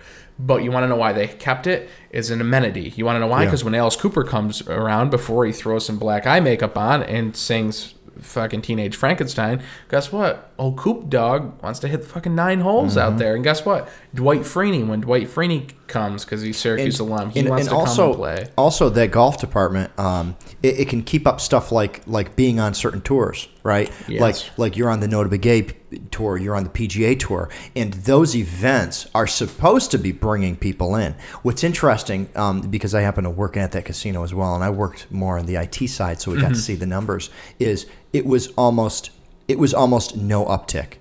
Yeah. In actual casino attendance. And it's crazy, but it's because these events are 5 miles away at the nicest golf course. Those people aren't going to gamble when they're done. They just spent all day watching a fucking PGA event. Yes. But it's got your name plastered all over it. Exactly. It does. It's like it's recognition. It's the advertisement essentially. I mean, it's the same. You go to the amphitheater. Guess what? You go to take a leak. There's a huge Turning Stone casino billboard right at the bathrooms. Well, what did get hit was the restaurants. Well, because the other Because the they other- still need to eat. yeah. the other food plays thing anywhere. is that Food- when we get food's out, universal. like at some point they came to the conclusion that they didn't want to pay for the PGA, but they would have PGA events if someone else was paying for it, and they haven't had much luck actually having that deal go through. But Yeah, I remember when we were working there, Gunnar and I were working there at the same time, and they issued a notification that anybody would be terminated if they mentioned anything about Tiger Woods because one of his affairs occurred there. Really? Yeah, and they said What a if fucking- anybody mentioned his anything about 900 him, affairs, like- yeah, because well, if you think about it, there's housekeepers that watched it.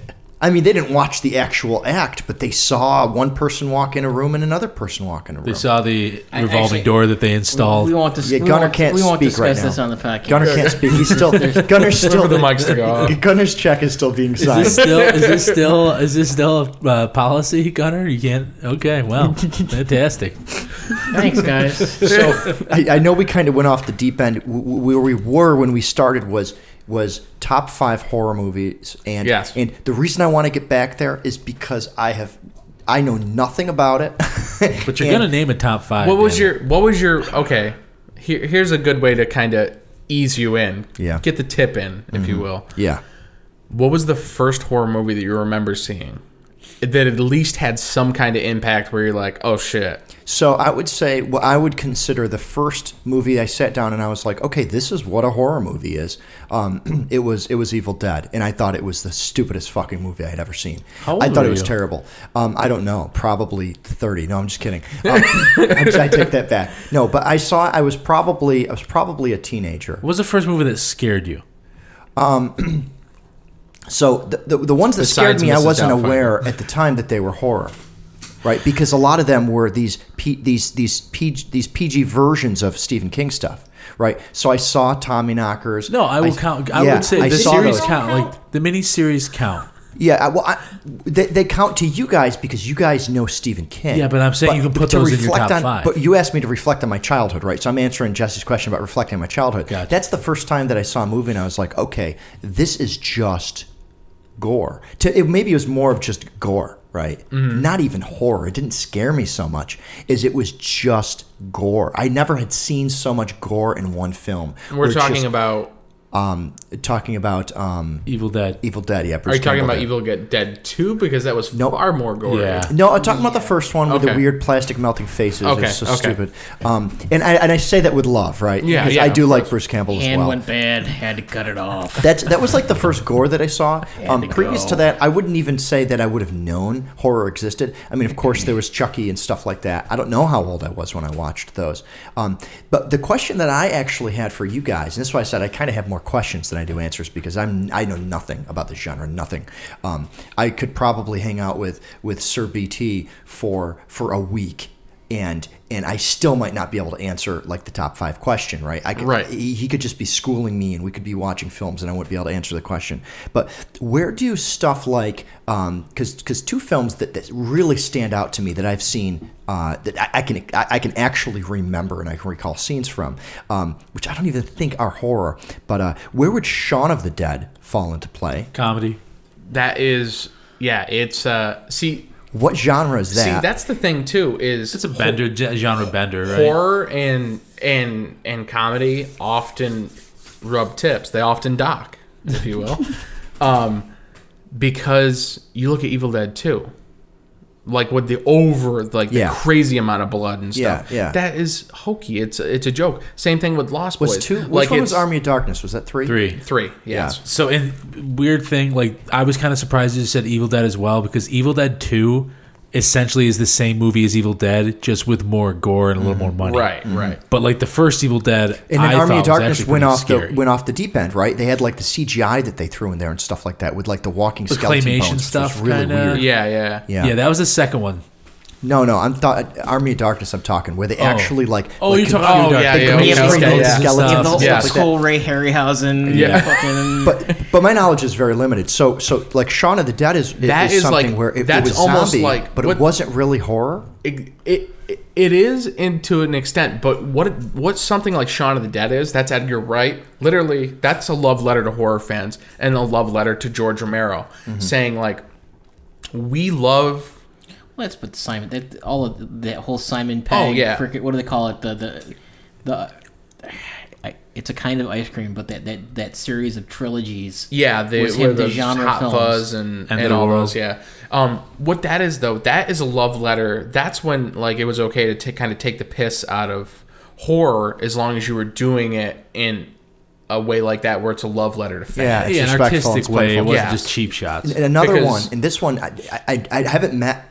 I haven't met that many people. Like Shaun of the Dead, a lot of people have seen that movie, Yes, right? yes. Because it has the comedy side. But another one is Dead and Breakfast, which still has like that happy ring to it. Yeah, yeah. Right? I mean, we're like, and I hate to even mention it, but like the band is a very important part of that movie, Mm-hmm. and you have to pay attention to the band throughout the movie, Yes. right? I can't say any more because it's so important. I don't really want to talk about it, just because it's a subtle detail that I've never seen in a movie before. But like with that type of movie, that's a little bit more closer to the horror side, but without a doubt is totally it's more happy, right? Yeah, It's more happy-go-lucky. 100%. And there's so many films like that where they're and they're films that wouldn't immediately come to your mind that are horror and comedy, but you can still consider them a horror film, but they're super campy Well, I in think the 80s.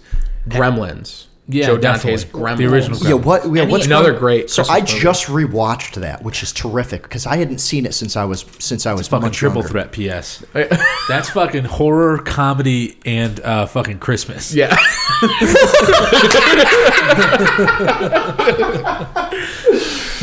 Oh gosh, Gremlins. Well, I mean, I guess maybe this is also like horror is such a big thing. Like I'm thinking, maybe this explains why I'm such a fucked up human being because like you're talking about Gremlins and stuff. I'm thinking about fucking Cronenberg movies like fucking Videodrome with the stomach vagina. Oh, yeah. And fucking Scanners, like when the guy's fucking head explodes. Well, like no, like, RoboCop. that is- I think there are definitely like Well, horror elements in RoboCop. RoboCop is- I did a commentary on RoboCop too He did- for a pl- yeah, podcast. he- RoboCop says there is an extensive with everyone, including Red from fucking That 70s Show, doing a RoboCop documentary now. And they're in the midst of like filming it. And, oh my god, it's gonna be great. But RoboCop is amazing. RoboCop is So- a film that it's- succeeds so in dive in- spite of itself because it just so dive adds in for- adds so much fucking layers to that. So, Yeah. so for the layman like me, and let's start, if you don't mind, I'm going to kind of divert the question. Like I said, your question to me is only going to come back with more questions because I don't know this genre. Robot Jesus walking on Start fucking with water. start with RoboCop, and then I want you guys to talk a little bit more details about Gremlins because Gremlins is something that I just watched with my 8-year-old son. Now, how did they receive it? So my 5-year-old daughter left the room. She says, "Dad, I'm going to have nightmares." Right, especially at the evil versions of the Gremlins, right? Right, The ones right. that are all pointy. There's and no, they're all spiky. Gremlins are evil. You talking about Mogwai? I'm talking about after they have evolved. Yeah, that's a Gremlin though. Before it's a Mogwai, it's not a Gremlin. Okay. See, this is why I don't like to talk. No, I'm just I'm The name of the movie is called Gremlins, and it's got the fucking Mogwai in the cover. So it's bad. got the Touche. Gremlin on the cover too. No, okay. Gizmo. Sorry, the Mogwais. Okay, wait. Gizmo the Gremlins are- Mogwai. Yeah, the Gremlins are evil. But anyways, yeah. So when the Gremlins were on the screen, which now I know is the evolved version. When the Gremlins were on the screen, yeah, my daughter's like, "I'm gonna have nightmares, Daddy. I have to leave," and she ended up leaving and watching something else, like on the iPad or something like that. And my son watched it, and he enjoyed it. He really did enjoy it. I And mean, he's 8? He's 8, yeah. He sat down. He did enjoy it. Some of the things were completely inappropriate for an 8-year-old, right? And this is when was that? Was that 70s or 80s? It's 80s. 84. Yeah. 84. Yep. So in 84, there was still a lot of like acceptable sexism and chauvinism, Oh, yeah, right? definitely. Now, what's interesting is the humans didn't really portray any of this. I mean, you had like the dad and the dad role and the mom role, but whatever, right? I mean, it's going to be forever. But the Gremlins themselves, right, with like the whistling and the gambling. Oh, and yeah, the smoking. pour me more scotch, the smoking, yeah, like that was interesting because they actually, I never would have expected the monster in a film to be the bad influence on social human behavior, right? Because that's what they're doing. They're mimicking the worst of what humans can be. The degenerates of the world. And what's even crazier about that, which is what really makes it completely ridiculous, it's so ridiculous, is where the hell did they learn that? I mean, they learned that by watching the TV in the bar. You know, Like, where did that's they learn that? But that's where when you have to suspend. It's like watching professional wrestling. You have to suspend disbelief, and that's what a lot of people who are. I don't know. Like, maybe it's like a whimsical, like, childlike thing where, like, I'll watch a movie, like, I love a movie called Sorority Babes in the Slimeball Bowl-orama with Linnea Quigley, and it's essentially about sorority girls who are like hazing a couple of pledges, and then there's a couple of wannabe frat guy nerd guys that kind of peer in the window, and they all like say, "Oh, we're going to the bowling alley," blah blah blah blah blah. Not really a great plot or story. They get there, there's an imp, aka a little like turd man, that is a genie called Uncle Impy. And they release him out of this bowling trophy, and then he grants wishes, and it's very, like, over the top and, like, stupid, right? But you suspend disbelief for the sake of entertainment. You know Hulk Hogan isn't hurt in the center of the ring, but you know he's going to get up and slam Andre, and that's going to be the end of the match. Suspending disbelief is what gives horror and sci-fi and any kind of film legs. You can suspend disbelief because here's what it boils down to. There aren't comedy conventions. There aren't drama conventions. Meryl Streep isn't signing 8x10s to the thing because people are like, drama is my life. I love the genre of drama. No one gives a shit about drama. And guess what? Sure, there's Titanic fans. I'm sure someone's got a Titanic Beanie Baby. But guess what? They aren't going to conventions with like scripts of Titanic to get signed. As great as an action or as great of a filmmaker as James Cameron is, you know what they're bringing to him? Terminator and fucking Aliens. And it's because that is the source of entertainment. The entertainment business is about suspending disbelief. If someone's acting, even if it's in a dramatic role, you're suspending disbelief that they're actually If you try to think logically, like, okay, this is like you ever watch Grey's Anatomy? Every season, there's some catastrophic thing that happens every single season. People have been shot in the hospital. There's been plane crashes. There's been like doctors dying in the most insane ways. Doesn't the guy get chopped up by a helicopter? Yeah, that was Vic Morrow by John Landis in the Twilight Zone movie. Jennifer Jason Leigh's father. Have you guys ever heard about that? So during the filming of the Twilight Zone, we all know John Landis. Yes. The dude who American Werewolf in London. Yeah, that's the one. He's like the bigot. Is that? Or am I the wrong thing here? He might be. I know he's an asshole, but no. In the film, he plays the bigot. Is this the same one? Twilight Zone film. Maybe I'm mixing up the films. I know Dan Aykroyd's in it. Like, this is that. You want to see something really scary? Am I? You're talking about Twilight Zone, the series? The film, yes, okay. Yes. Was Aykroyd in that? Yes. I thought he's the ambulance driver. Want to see something really scary and he turns into the monster? You want to see something really scary? And it's an anthology of films, right? Yes. So, extreme sidebar. Yeah. John Landis, who made American Werewolf in London. Have you ever seen that, Trace? No.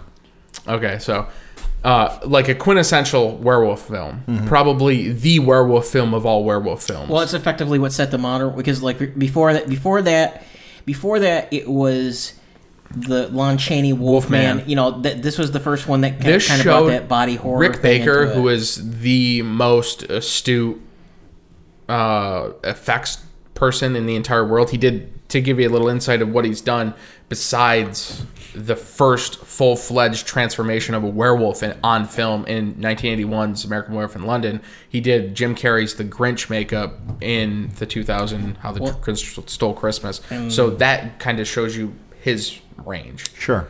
But what the fuck were we talking about? The Twilight Zone. death. So anyway, John Landis is like kind of a dickhead. Bring this helicopter lower. Vic Morrow, who was an actor, father of Jennifer Jason Leigh, who was in Fast Times at Ridgemont High. You seen that one? Dude, you're older than me. That should Trace, change like, your I life. I'm not a understand. movie guy. You're not a movie No, guy at all. I'm more of a TV show guy. So there's a lot of TV that I've watched. Okay. Yeah, a lot of series that I've watched. Micah did so. Yeah, Vic I'm not Morrow and 2 kid extras. Yes, and 2. And I'm not against movies. I watch movies that are recommended to me, Yeah. especially if they're strongly recommended by multiple people. I do watch them, but it's tough because there's a back catalog, right? Right, there's it's kind so of like much. it's kind of like deciding at the age of 50 that you're going to get into the Beatles, right? Exactly. You got to go back, on a large back catalog, which I do like the Beatles, by the way. But so we were starting with the suspension of disbelief. Yes. With Gremlins, and I get that. Like, I mean, I think we all have to suspend disbelief because you got these guys, which are Mogwais and not Gremlins, and so you got these Mogwai and they have these rules, right? And the water gets on them. I mean, yeah, of course, like they lick themselves. Like they have saliva? Yeah, you have to suspend disbelief because there's some properties of them that if you were to get too technical, it wouldn't be a movie. Yeah, it wouldn't be fun. you'd plot hole it to death. Yeah, Right. But at And the that's same why token, they're catered to the younger the audiences as well. choice to make them these human mimicking social creatures was such a bizarre choice to me. Like, to watch them decide that they're going to start gambling with chips on a table and smoking cigars and drinking whiskey is such a strange thing. It's like, I just watched one eat a human 5 minutes earlier in the movie, and now they're enjoying scotch and popcorn. Yeah. Like, it is such a strange. You know what I mean? Like, I'm okay suspending disbelief. That was just a very strange. Because they're just choice. like, listen, they're like the rebellious, like, But that's part of the toxic waste horror, right? Mogwais. Like if they were just these mindless, like it would just be critters instead of right, if they were like just gremlins. rolling around just trying to hurt people, Right. you got to make them, making them hokey, I don't gambling agree. and smoking cigars. That's going to make them funny to like a 12 or 11 or 12 year that old. part's correct. I can Yes. see that. That gives it So appeal. when they but- do these murders, But they could slash tires. They could do other things. Oh, yeah. You know what I mean? A lot of the other scenes, like where they're hanging from the lines and they're trying to break into the windows and stuff like that, and they're starting to be creative, or they're hiding somewhere in like a cupboard or something. That type of stuff makes more sense to me. But that other stuff is almost too campy for me. It's like, why would they have done that? Now, you're right, though. The 10-year-old, the 11-year-old, and the 12-year-old that's sitting there watching it, they That's don't the bread and care. butter for the they're like, film, though. They're like, oh, That shit, is who they're they- smoking in a bar. Yeah. Whoa. but they Yeah. they need that camp because it's just like a meal. Like you can't have just fat on fat on fat on fat. You need like an acid to cut it, right? Like you need something to cut it. If they were, you can do a film where it's just mindless gremlins just killing people like bloodthirsty maniacs. But when you give them this other human element and you see this other side to them where it's kind of, they're like fucking hilarious. Because that bar scene where they're like flipping around and drinking beer and breaking glasses is I'm laughing right now. It's fucking hilarious. But when they actually like murder people and they're still like fucking around and joking, it's kind of like you've identified with this thing a little bit and you've come and it's drawn you closer to it to be able to identify with it. But then when it turns on a dime and it kills you, it's that much more scary. Well, and actually, this gets kind of back in. There was a documentary series a while back the BBC did, and it was basically just on the nature of comedy, you know. And they're talking with a bunch of different comics, but it's like like Eric Idle was doing his bit on it, and it's like, I think the thing I got the thing I got the most from it was this idea that effectively comedy is a betrayal of expectation. That's what makes a joke work. And horror, I think, has, you know, it's where you get the comedy and horror thing that they go so well together, is that idea that like They kind of play off the same. Yes, because it's this I don't know, like, you know, the joke laughter is basically like almost a conditioned response to you've betrayed the punchline is the social kill. the social The contract. punchline is the kill. Yes, and horror is kind of the same way, where it's like you're in control. Oh fuck, things have not gone.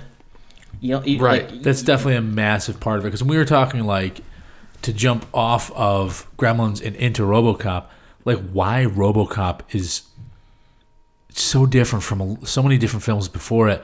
RoboCop, for all intents and purposes, when you think about RoboCop, you think of, oh, it's an action film, maybe a little sci-fi because it's like a, you know, a cybernetic guy. But the opening scene of RoboCop and the outlying like theme and setting is so dystopian and so fucking warped.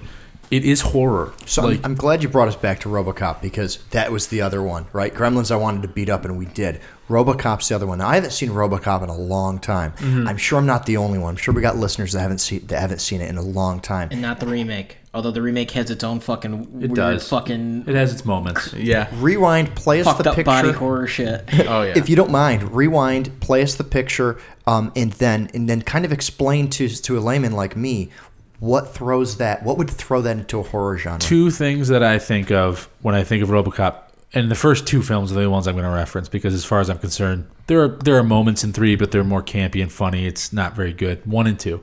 The first thing I'm going to remember, I reference when I think of RoboCop, that I say this is a fucking horror film, not necessarily just an action film, is when you have two police officers. It's set in Detroit, this dystopian kind of future. Corporations run everything. Everyone's fucking poor. Crime is crazy.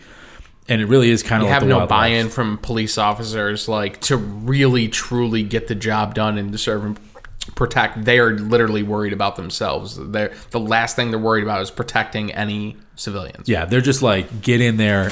Essentially, it's Come out alive modern day and- Mexico. Then no, just kidding. no. I take mean, it back. essentially, it's like Detroit is like everyone jokes Detroit's a war zone, but like in RoboCop, Detroit is a fucking war zone. Mm-hmm. So you have these two cops. You know, they're very clean cut. Both, you know, I definitely think like they're both like two Caucasian people. You know what I mean? Like just very cookie cutter, campy. They're the good guys. It is clear they are the good guys. And then you have Red Foreman from that 70s show as like the leader of the bad guys, and they execute the guy that will eventually become RoboCop in this fucking like It's one of in rewatching at the beginning of this year, and I did a commentary with it with a friend of mine for the podcast, and every time I watch the film, it gets more and more clear to me that because it has the cybernetic police officer thing to it, it'll constantly get lumped into horror. And Terminator the same way. They still tightrope walk the horror genre because the scene of RoboCop, the officer that would become RoboCop getting killed is so graphic, and it's the special effects that really make it tightrope walk that, because then you have a toxic waste dump on the one dude. Oh yes. And his face is melting off, and the effect when you and he throw in pops makeup like a bug. effects into an action film, you're really like teetering on, like harkening back to Lon Chaney, the makeup effects in that, you know what I mean? That's horror. And the second one in RoboCop 2, this is just like a scene. I don't know why I want to say it's horror to me, because it was horrifying where they split the guy open. It's also kind of the beginning scene. I think RoboCop 2 is like full and that's the toned down version, because I don't know if you know the whole story for that. No. Frank Miller actually originally wrote the script for that film, and they put the kibosh on it because it was like fucking too out there. So the one RoboCop, they got this fucking brain floating in a jar and everything like that. That's the toned down version of it, because the whole thing where the RoboCop gets reprogrammed, so he has the thousands of counter directives. The Frank Miller version of that story, they literally fucking put electrodes in his brain to trigger unending agony, so the computer would be supervising him and torturing him if he didn't comply. And actually they kind of touched on that in the remake, where it's the illusion. You have the illusion that he can't even tell you that he's in pain. The computer is actually fucking hiding that fact from his coworkers, right? And it's just But yeah, it's the illusion of free will, because as far as you're concerned, as far as the outside observer's concerned, everything's kosher. He's just acting weird. The and you don't realize that reboot he's did a really fucked good with. job in that scene. So Trace, I'll explain to you what happens in the reboot. He gets targeted by a gang or something like that. They blow his car up in his front lawn. He goes to this special facility where they're going to rebuild him, or whatever. So he's in the RoboCop suit. He's in. You've seen, like, at least you know what it kind of looks like with the face shield and the body armor and stuff. So he's programmed and he's sitting there, and he's like, I don't want to fucking be here. Get me out of here. So his brain is kind of is all connected. Like, it feels weird to him. It feels cold to him. Like, get me out of this. Get me out of this. Fucking get me out of this. So they strip away everything. And dude, it's his like brain, half his face, his heart, and one lung, just suspended. Sure. And his trachea. And his trachea, and part of his spinal column. And that's all it is. And that was pretty scary. I was like, It was shocking. And it's funny because people hate to hate, like we were saying, they hate on like reboots, remakes, just to hate on them. But that one did good into really diving in, because in the original, Murphy, you can you felt for him. This poor guy gets killed. He's just trying to like be a good cop, and then he gets taken out by the dystopian street gang leaders. And what the remake did, they really broke it down back into something simpler, a human piece.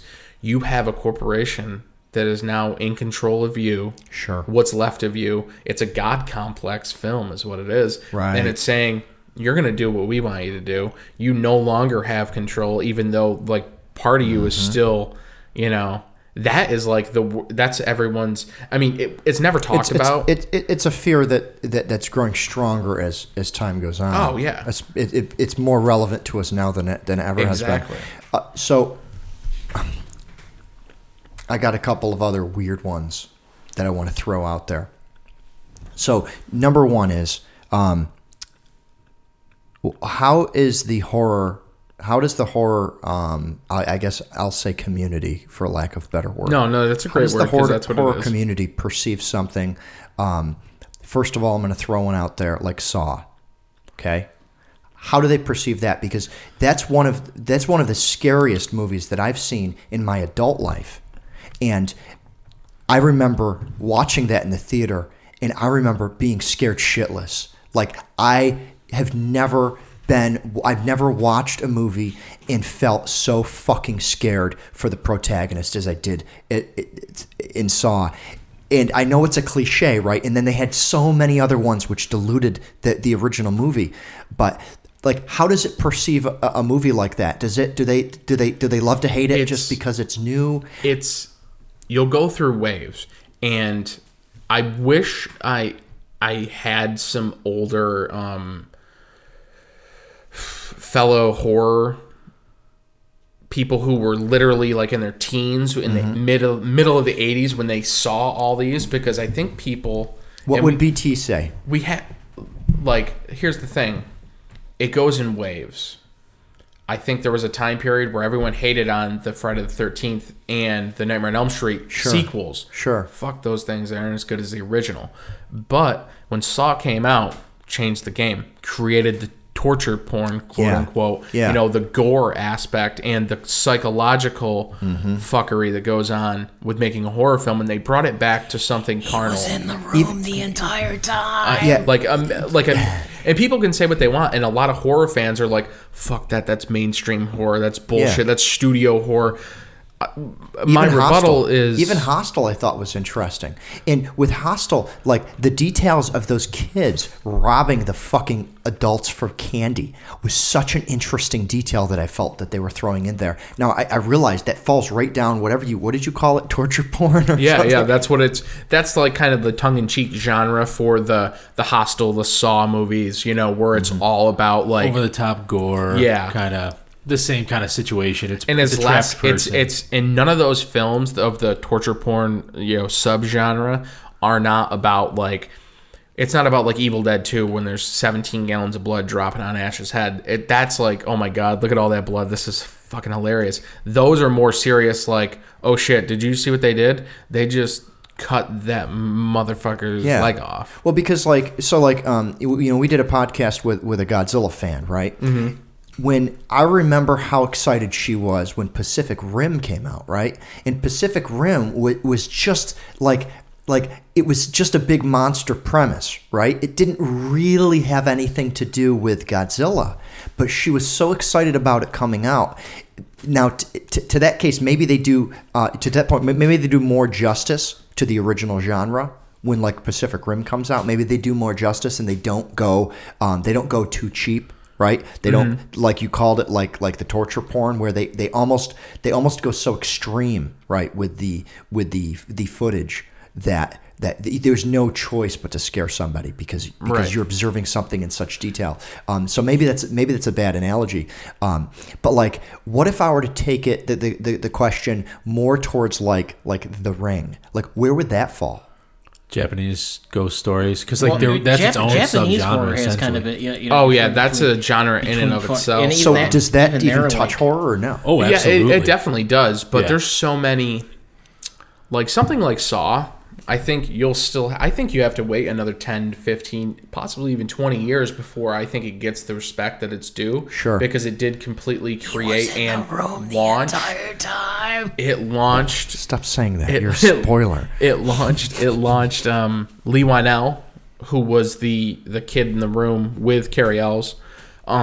It launched his career and James Wan's career, who they both wrote, directed, produced the Insidious movies, the Conjuring movies. It launched their entire career, and they spanned into the poltergeisty possession yeah. type films after torture porn kind of ran its course. But that film is something went and saw a 10-year anniversary of that film in 2014 as well, right? Locally at the Glenwood Movieplex. And Of which one? the original Saw. The original Saw. So on its 10th anniversary, and it was kind of wild because I remember when it came out in 2004, I was a sophomore or a junior in high school, and I remember going to see that and being like, oh shit, we just got like a pretty badass horror film released in theaters. Like, that's great. How was it rewatching it? It stands up 100%, and I think in 20 years it's gonna be a classic. But it's one of those things where it kind of has the torture porn tie-in, and I think a lot of critics are like, ugh, they're too gross. They were too grossed out about it then. And I think they deluded themselves because with that little mask guy, what's that thing called? Jigsaw. Jigsaw, That's yeah. And it's the antagonist of it. Yeah. Yeah, the antagonist, that Jigsaw character has become extremely pop culture. So he just shows up, right? Like, he'll just show up like as somebody's doing a YouTube video. They'll just pop. He's been so diluted, Well, right? but It's part no part longer of, attached part to of the original fear. Part of the premise of that too, if they, and whether you can ask whether it's been kind of clumsy or not, because I don't think Saw's been done. Saw's not like Child's Play where it's been done by the same guy, right? No, they had someone new come on just about every time. Because I'm almost thinking like if it had been done smart, the Jigsaw puppet would have effectively been like Pai Mei in the old like 70s Chinese kung fu movies, where it's like it's the same character, but the bit of it is that like it's almost like a role. It's like there's always the gunslinger or something like that. The thing is that's a perfect example of the movies that they just kept pumping out sequels for. Friday the 13th, Nightmare on Elm Street. It worked again with Saw. You want to know why? Because they low budget and people were still going to come out, and guess what?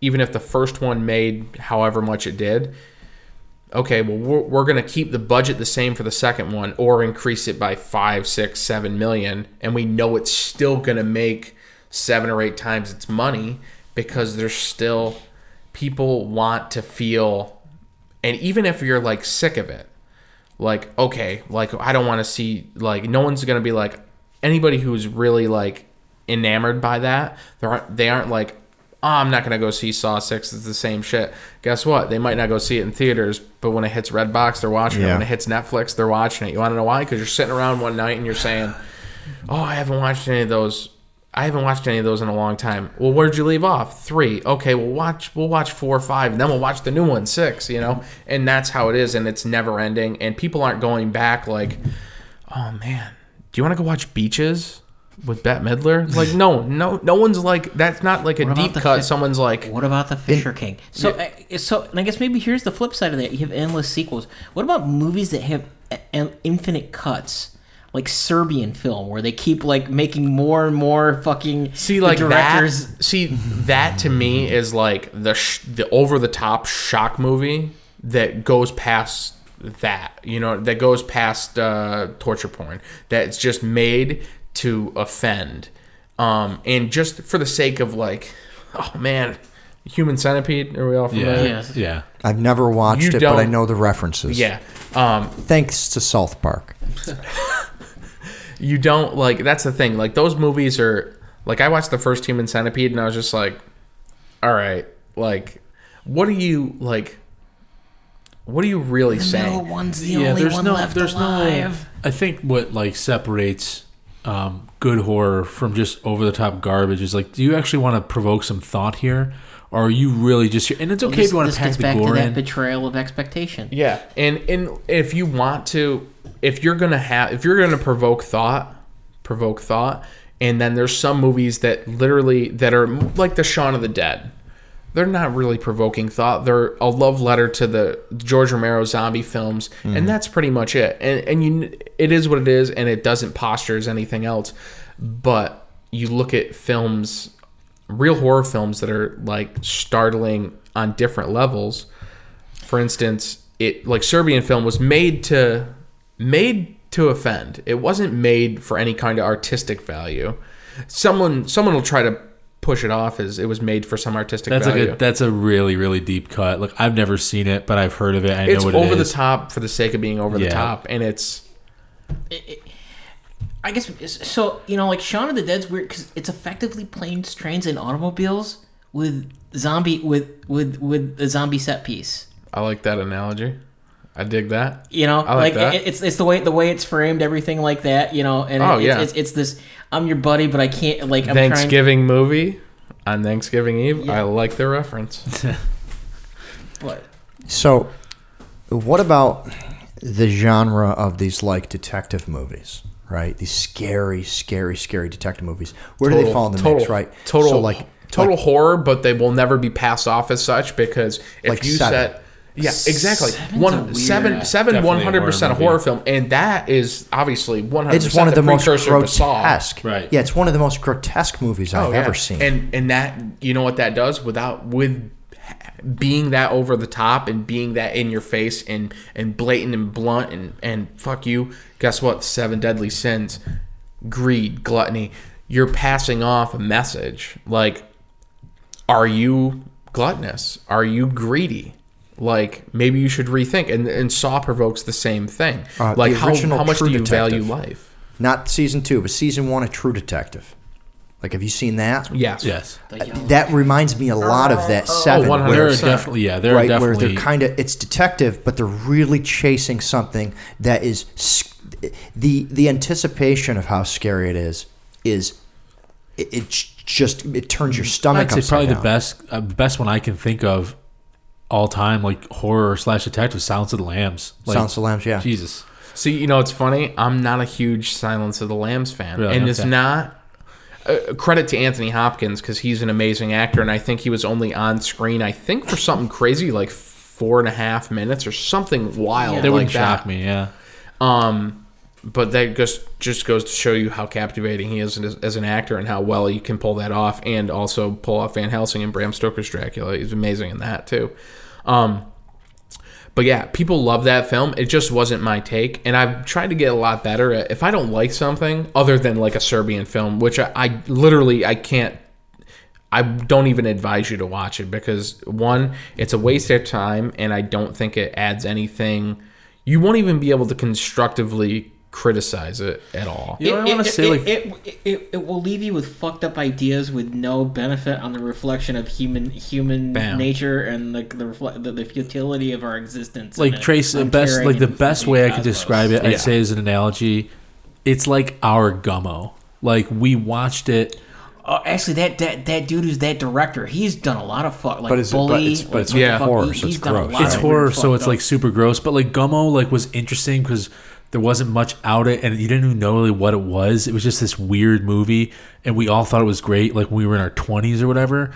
But like, I don't want to go back and watch Gummo now because I know what it is already, and it's kind of a piece of shit. Like, there's some things that we're nostalgic about because we made references to it. Yeah, it wasn't a good film, but it's not a good movie. It's not a good film. But but it's also like sometimes you just don't get the way somebody's telling a story. Like, maybe this is a cop out. Just because you don't get you don't get a film or you don't get a book doesn't mean it's necessarily good or bad. Yeah, I think what No, Wade, it's all preference. Yeah. It's all But preference. be like, Wade's Gummo like, reference I like though, because with the Gummo reference, Gummo was so Gummo is I don't know if you've seen Gummo, but Heard tons about it, never the watched. premise is that this city is very depressed after a tornado has come through, and it's really just about the lives of these kids that don't really have This a is parent figure mid around. to late 90s. This movie came out, right? Mid 90s, early to mid 90s. Yeah. Yeah, but in reality, it doesn't paint any picture.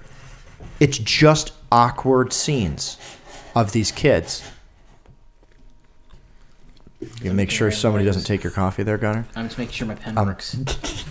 It's just awkward scenes of these kids. Like one of them, the kid is eating spaghetti in a bathtub. Like it's really really strange, and it's what's the director's name? Harmony Korine, I think is the name. Who I believe might have done Kids. I might be off on that. Okay. Right. So it's one of those like kind of more on the experimental side. At the time, though, we hadn't seen anything like it, so it was the best thing we could watch. Right. When Wade used that as a reference to me, because he knew that I, at one point in my life, thought that was a film everybody should watch. Now, if I play it to somebody, they're like, "What the fuck is this?" Yeah. It's essentially you're riding shotgun through this neighborhood, and it's like essentially like if there was an underlying story. It's like, man, we were devastated by this storm, we never recovered, and maybe the storm should have just taken us all and killed everything here anyway. Because it's just like, it's almost like in these, like in Seven, the sloth. Mm-hmm. You know how it's like they shine light and then he's dying or whatever. Yeah. That is essentially what Gummo is. This town is that guy. Like, that is just dying but won't die. And it's just everything there is shitty and super depressing and grotesque almost, it borders on. And depraved.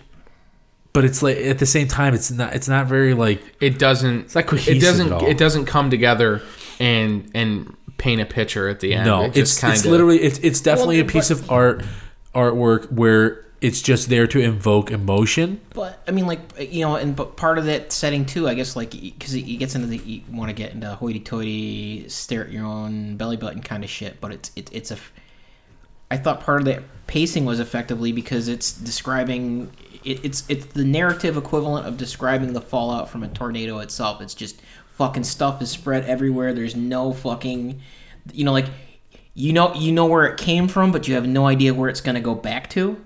Kind of, it's just the bits are all fucking scattered, and it doesn't make any sense because it's just that's the nature of the force that you're dealing with. Sure, and like the tornado is But kind of a to metaphor. me, the plot for was an excuse to just make some strange scenes. Like one of them, he has a mentally retarded a woman standing outside of a I would say like a boxy 80s automobile with the door open, and the subwoofers are slamming.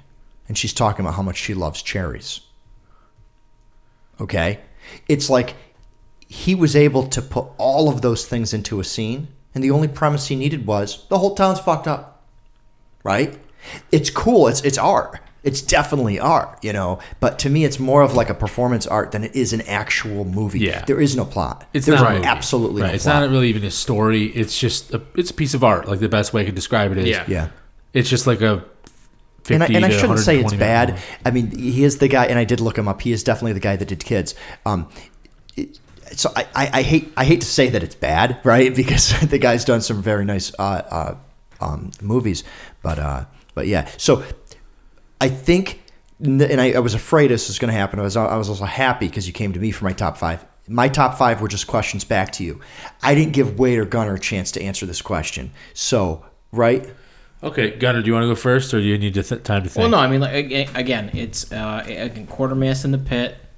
The Thing's gonna be in there. I mean, Cronenberg Scanners is like the quintessence. Scanners or The Fly. It's a toss up between the two of them. is my favorite Cronenberg body horror film. Cronenberg's a little bit of unsung in the horror realm. Not completely now, but when you hear about the big directors in horror, you hear the Wes Cravens, the Carpenters, the Hoopers, Romero. Cronenberg is kind of on the outside looking in a lot, but I mean, he has done like Scanners alone in my book. Like, Which one was Scanners? Scanners is the one with Michael Ironside, the dude from The Prisoner, whose name I can't remember because I'm a fucking poser. But What was the premise? oh no, so effectively, well, yeah, spoilers. So the premise is that this company had developed this painkiller, or it was an aid for women when they were in pregnancy, and it was this take on it had come out right after was it Thimerosal, the one that caused the deformities in Thalidomide or Thalamide. That's it. So, but the premise is that they'd come out with this drug to aid women during pregnancy. And what it did is that when fetuses were exposed to it during development, it caused them to develop psychic powers.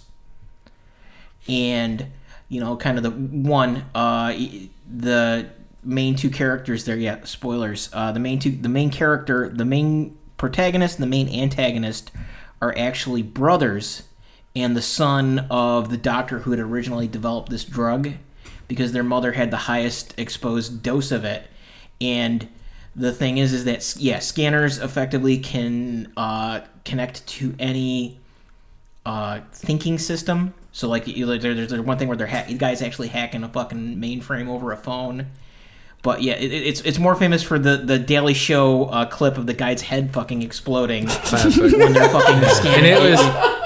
So, they did a full latex upper body of a guy and filled his head with gallons of blood. So when it explodes, you see, the fake brain matter and just like, and they show, you can see like videos of it in slow motion, and it literally, it's one of the most beautiful like kills in a movie ever. It was just so well done. So you got 3, Gunner. Well, again, that, I mean, like, horror, yeah, we're going back. We're going weird here. Cronenberg. Spice World. Spice World. No, I don't know. Like the Do you want me to come back? I think Jesse made it to 3. I think he could only make it to 3. Was it Howling 2, the one with fucking Christopher Lee in it? Yes. Like just Howling 2 over Howling? No, Howling is a better film. Howling 2 was just kind of like this weird... I don't know, how'd you put it? Can you be a tribute film without actually being tongue-in-cheek? Yeah. Like The Howling is another one. It's I'm just really glad. Oh my god! If you want to just get anybody ever get hard here over werewolves ever, I do. Holy shit! You'll split the scene. Your Levi's watching the transformation scene in The Howling too. The Howling, another one, early 80s. That's Joe Dante who did the Gremlins. Also Inner Space, if you've seen that one. I haven't seen Inner Space with Quaid. No, wait. I think you'd like that one. Also, I know we talked about. I forgot to punch this in. Fast Times at Ridgemont High. So the gal in Gremlins, Phoebe Cates. Yeah. Her scene in Fast Times at Ridgemont High. Dude, with like Trace, if you ever to watch any movie, stereo, you have. It's one of the most iconic. You have to watch Fast Times at Ridgemont High. It will. You're how old now? I always liked you, Brad. 37. You're 37. It will, from the moment you watch that on, you will smile daily every time you think of about 3 or 4 scenes. Yeah. Mainly one with a bagel and a waistband. So you didn't pick 2 more while we're talking? Well, I mean, like Tetsuo, the Iron Man. That's fucking up there. I mean, like, again, like I don't know. I'm not. Yeah, I'm not trying to be hipstery, but it's like I didn't really dig a lot of the. I wasn't in the pop schlock because it's also like I got sheltered from a lot of that stuff when I was growing up. I mean, like, but I take that back because I fucking saw Videodrome when I was fucking like 9, so Yeah. you don't really vagina stomach. Yeah,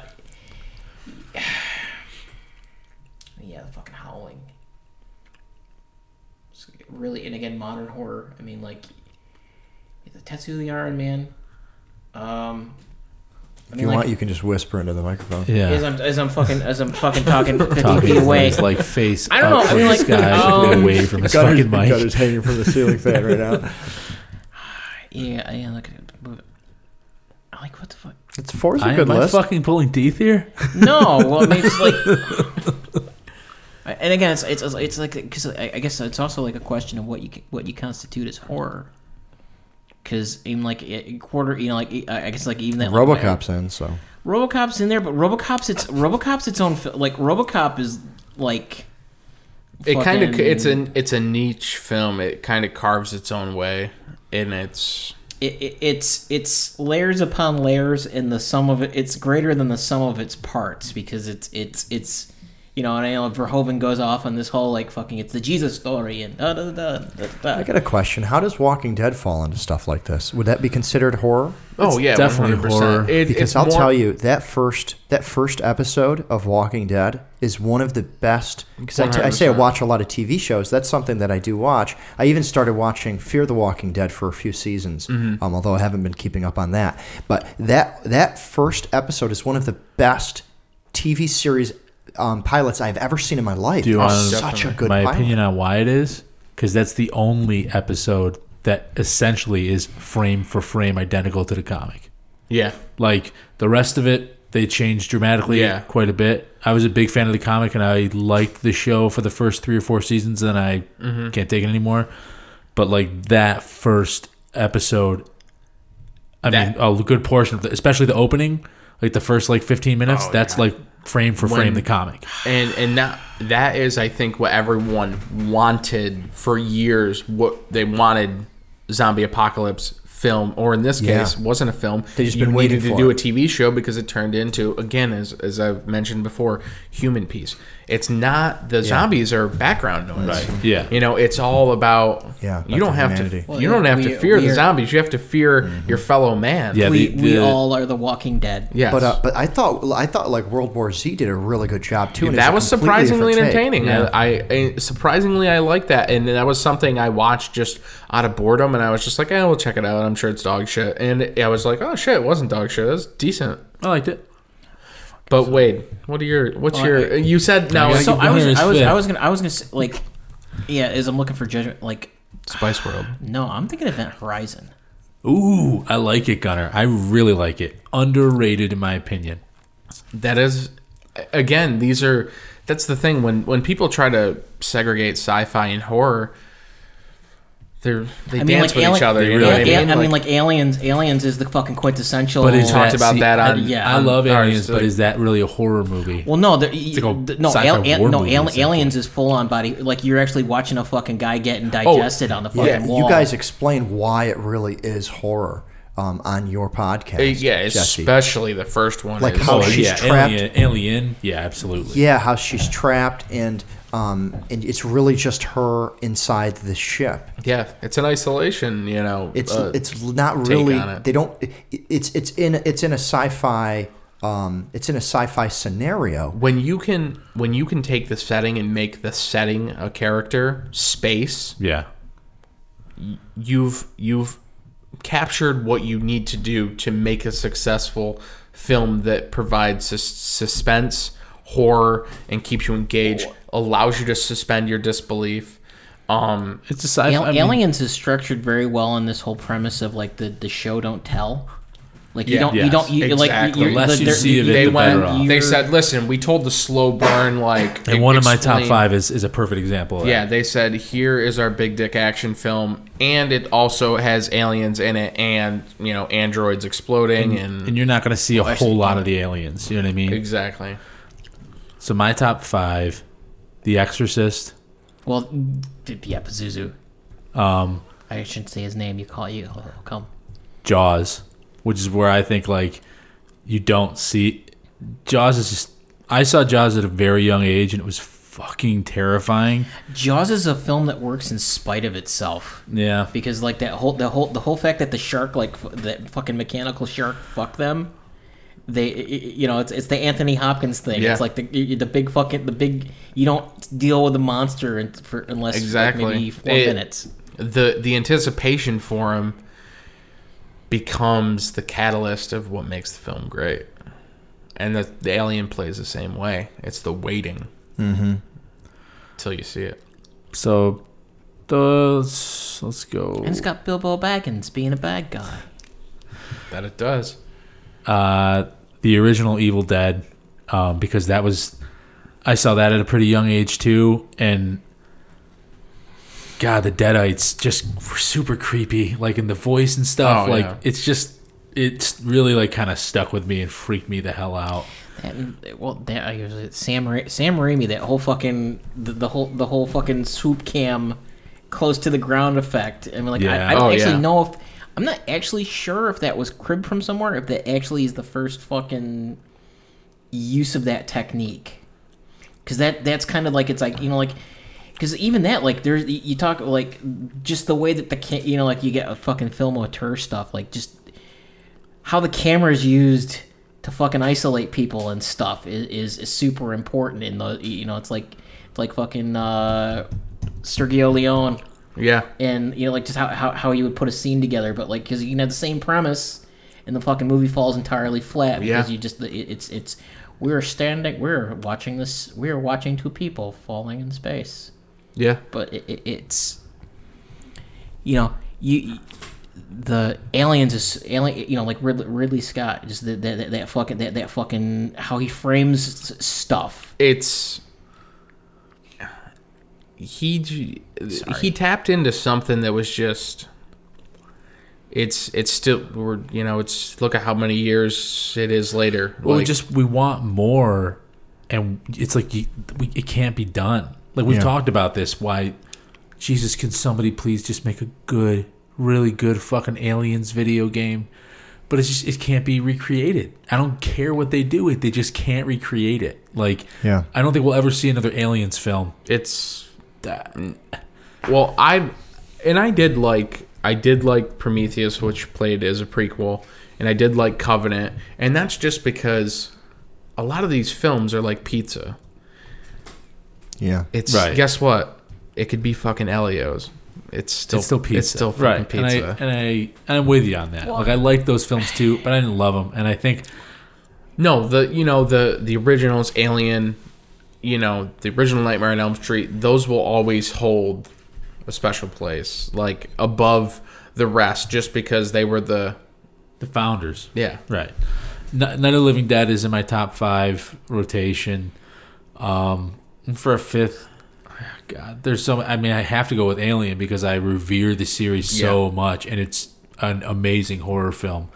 Of that franchise, Aliens is my favorite, but Alien is. I 100% agree with that. I'm an Aliens guy, but every time I watch Alien, I think I get a new respect for what it creates, and it is like you see and that's interesting because you have an android, and you're seeing how an android works under a guided of what he needs to do, what his mission is. It's the show don't tell. Like there's this whole fucking secondary story going on in the background with Mother and fucking Ash. Yeah. And that's like this. It just makes Wayland it even more Yutani. like Insidious. And like it just twists it even further. Like it was scary enough that this like alien life form is now on this confined space where we can't really escape. Well, the fucking ship is everyone. the ship is conspiring against you. Right. Yeah. But like this, on top this of that, non-human, you're being hunted by something, but there is this totally non-human You intelligence. have absolutely no allies. Well, you're right, and, setting like, your you're- surroundings are your enemy. and You're your in God space. essentially is your enemy. Like your Yes. God has designed this because that's essentially what the system is: the life support, Mother, and everything. Yeah. The corporation, what owns you, what is literally keeping you alive. It wants you to fucking perish. It wants you. Well, no, to it doesn't be, even care. Right, It was you are a transitory. Like it is. If you survive, or you could be a host, fine. Right. As long as it gets back. Right. But that is to kind of summarize horror in and of itself is it's all about, it's not about, people always focus on, and I do too, and I think I am constantly reminded, though, it's not about the creature, it's not about the monster, it's not about the situation, it's about the people, it's about the humans. You want to know a perfect example? Pet Sematary is one of the best like human pieces and human reactionary stories to horrific events, as much as it is plays as like, you know, it's obviously some sci-fi, some supernatural elements in there. You see a father that has his child hit and killed, and he was already introduced to a power of the Pet Sematary and what it can do through resurrecting his cat. Now, I don't have a kid, but if I couldn't imagine what it would be like losing a child, and you would never be in your right frame of mind. So people automatically think, their first conclusion on watching that film or reading that story in general is, why would he do that? He knows they're going to come back evil. But you haven't went through the situation of losing a child to understand it on that level, and to what the deterioration of your mental state. It's common in the zombie films too, right? A lot of the times, there's that human connection, even though the human that they're connected to may no longer be there. The little girl wandering around in the barn. Yes. Dude, go back even further, Night of the Living Dead. When she sees her brother, it's like she knows he's a fucking zombie. She knows that she should be getting away from them, but it's her brother. Is it Night of the Living Dead? What's the one that they did? It was like the spoof sequel of it, where they're actually talking with like the one fucking zombie, and with Fido. Like, no, it's the one where like they're talking with the zombie on the autopsy table, and they say that like they eat. Return of the Living Dead. Now that was written by John Russo, who originally helped write and make the film with Romero, so he retained licenses not to make another Night of the Dead film. Romero got that, and that's why Romero ran with Dawn of the Dead in 78 and Day of the Dead in 85, which Day of the Dead is the best zombie movie there is, period, bar none. There isn't. The effects in it are amazing. Yeah. And I think, I could be wrong, I think I'm right, is one of Greg Nicotero, who went on to direct and write for The Walking Dead, is one of his very first working roles as an effects artist was on Day of the Dead. I know he starred in it as a smaller role, but Romero's pieces, yes, John Russo retained the rights to make Living Dead films, just not of Dead, Day of the Dead, Night of the Living Dead. Couldn't make any of those films, but he could remake Return of the Living Dead. He could still do a Dead film, but it had to be different. And that kind of revitalized and made zombies like funny and cool and like a little more hokey. But it's still an amazing film. Well, there's also that whole premise that effectively the zombies aren't mindless. Like no, they're talking. They're explaining why they want to eat brains. They eat brains because it makes the pain go away. Right. Like, and it's that's like obviously that's one of my favorite movies like of all time too, because it meshes kind of like a punk rock soundtrack with like the Damned and the Cramps with like kind of like goofy zombies, and you got like Miguel Nunez, like who's like in Juana Man, and he's been in like a million different things, like just literally knocking zombies' heads off. There's like split dogs, like it's just amazing. Actually, I do have. I'll be done. Demon Seed. I haven't seen Demon Seed, but I've seen it. Like, you know, I know what the cover looks like, but I've never seen Demon Seed. Well, it's kind of the fucking personal thing, it's based off a Dean Koontz book, so it's based off. As I fucking back away more and more and more and more, but it's that fucking the confrontation. We create an inhuman thing, and then we are surprised when it acts inhuman, and we're incapable of understanding it. But all those original films, like Night of the Living Dead, and that's something I really respected and loved about George Romero, is Night of the Living Dead. He cast Dwayne Jones, the black actor who played Ben. And some people believe Romero when he said this, and some people think he's full of shit. when he said that he didn't cast Dwayne Jones because he was black. He cast him because he was the best actor. Now, regardless of that, if that was true or not, it created a complete narrative for what was to happen, because that film came out in 1968. Sure. And Martin Luther King was assassinated while they were driving the film to New York to screen it. Wow. So are you're talking about like some of the worst events for the Black Uprising in the late 60s, and for that film to literally coincide with the assassination of Martin Luther King.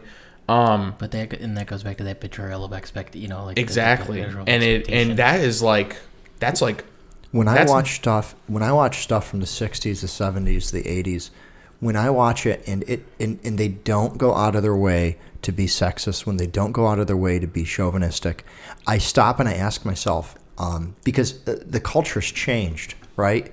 Now I think people are in their walking life are more concerned, right? They stop and they think, they're more concerned. For somebody to be like that and to fight against the grain in the 60s and in the 70s, I find it to be extremely impressive. For like a director to say something like that, to go out of his way and because like I hear equal and opposite stories, right? Like Kung Fu: The Legend Continues, right, where they clearly picked a white guy. Yeah, whitewashed it. Whitewashed the shit. They whitewashed it, and there's so much of that whitewashing. And to hear those stories back then, and how you can put them, you can pop them in the VCR or in the DVD player and watch them now, and it looks like they're following the rules that we're actually trying to follow now, right? That we're actually observing now. Some of them we didn't even know we were breaking rules, right? We didn't know. We didn't know that they were whitewashed. I watched Kung Fu: The Legend Continues. I didn't know that it was whitewashed. Yeah. And it's and like I said, when you don't go, and I think when something like Get Out, while I think it was almost essential to be made at the time period that we're in, there's a lot of people that kind of they sensationalize the terrible and shitty things that we deal with as American society today. And something I try to avoid at all costs is being political on platforms like podcasts, because you can segregate someone in an instance because we live in such a daily social outrage just for the sake, and most of the outrage, let's be honest, it isn't about, like, guess what? Don't tell me about how you're outraged about certain things if you're not going out there and making effective changes or decisions that attribute to helping those causes. You're not. You're posting a Facebook status, and then that is where your line of, that's where your line of offensively battling those situations starts and ends, is with the Facebook status. But for those movies to be filmed, from Night of the Living Dead to kind of tell a story, literally have it unfold as one of the biggest civil rights leaders ever is assassinated, it's not art imitating life. It's not life imitating art. It's art and life kind of just like a perfect storm. It's like really it won't happen again. It's almost like it is meant to happen. Yeah. Well, you talk about like Get Out. Get Out wasn't even the first movie made in the aughts with that fucking premise. Like, I don't remember that Ben Kingsley, Ryan Reynolds one. But this just, it's, again, like you talk about, like, I'm sure that was I believe that was part of the plot of Get Out. But like the Ryan Reynolds one, Ben Kingsley, it's like here, it's like rich white dude transfers body into young white dude, has fucking jet set and lifestyle, But in Get Out, it's like when they do the body transfer and they got their new lives and stuff like that, they're still like fucking doing servant work. Like there's no there's like even their previous like state of affairs like can't carry over because it's just conceptually it's conceptually incapable. Well, speaking of Like there's- conceptually incapable, we are past the 2.5 hour mark, shockingly, because that's probably the fastest that it's gone by.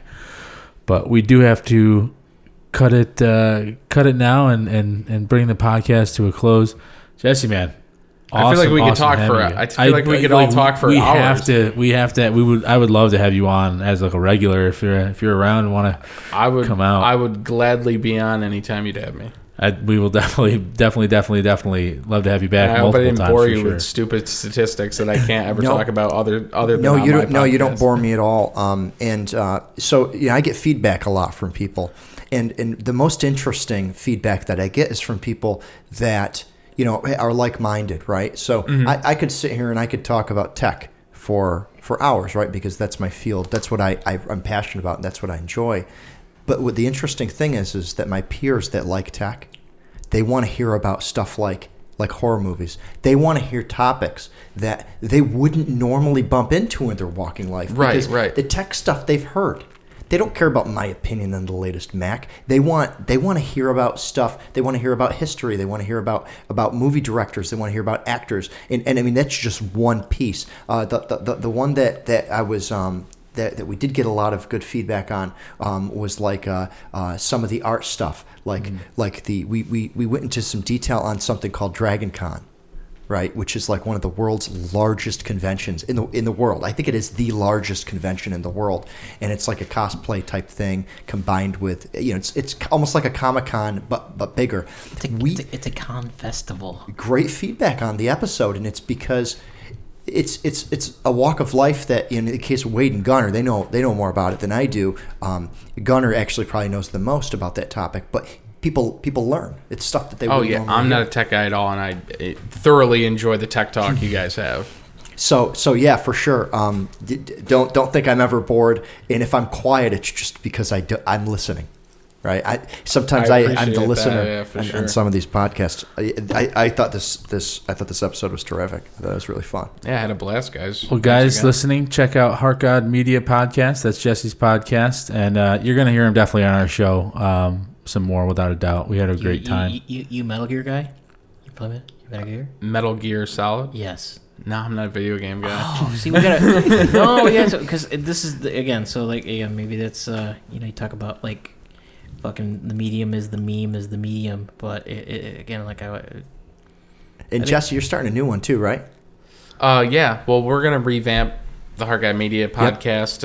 But you got 57 episodes out there. People can go and listen to them. Mm-hmm. A lot of talks about movies and music. Anchor.fm/HeartGod-media. Right now, it'll be available on other platforms to listen to, but I've officially switched to Anchor. And now. you're opening up a new one too, right? Yep, and that one's going to be called Babbleheads, and that's going to be with myself and Mr. Eric Scott Tyler doing sports and wrestling. So sports and wrestling, Babbleheads. All right. Thanks, guys. Thanks for having us, and we'll see everybody later.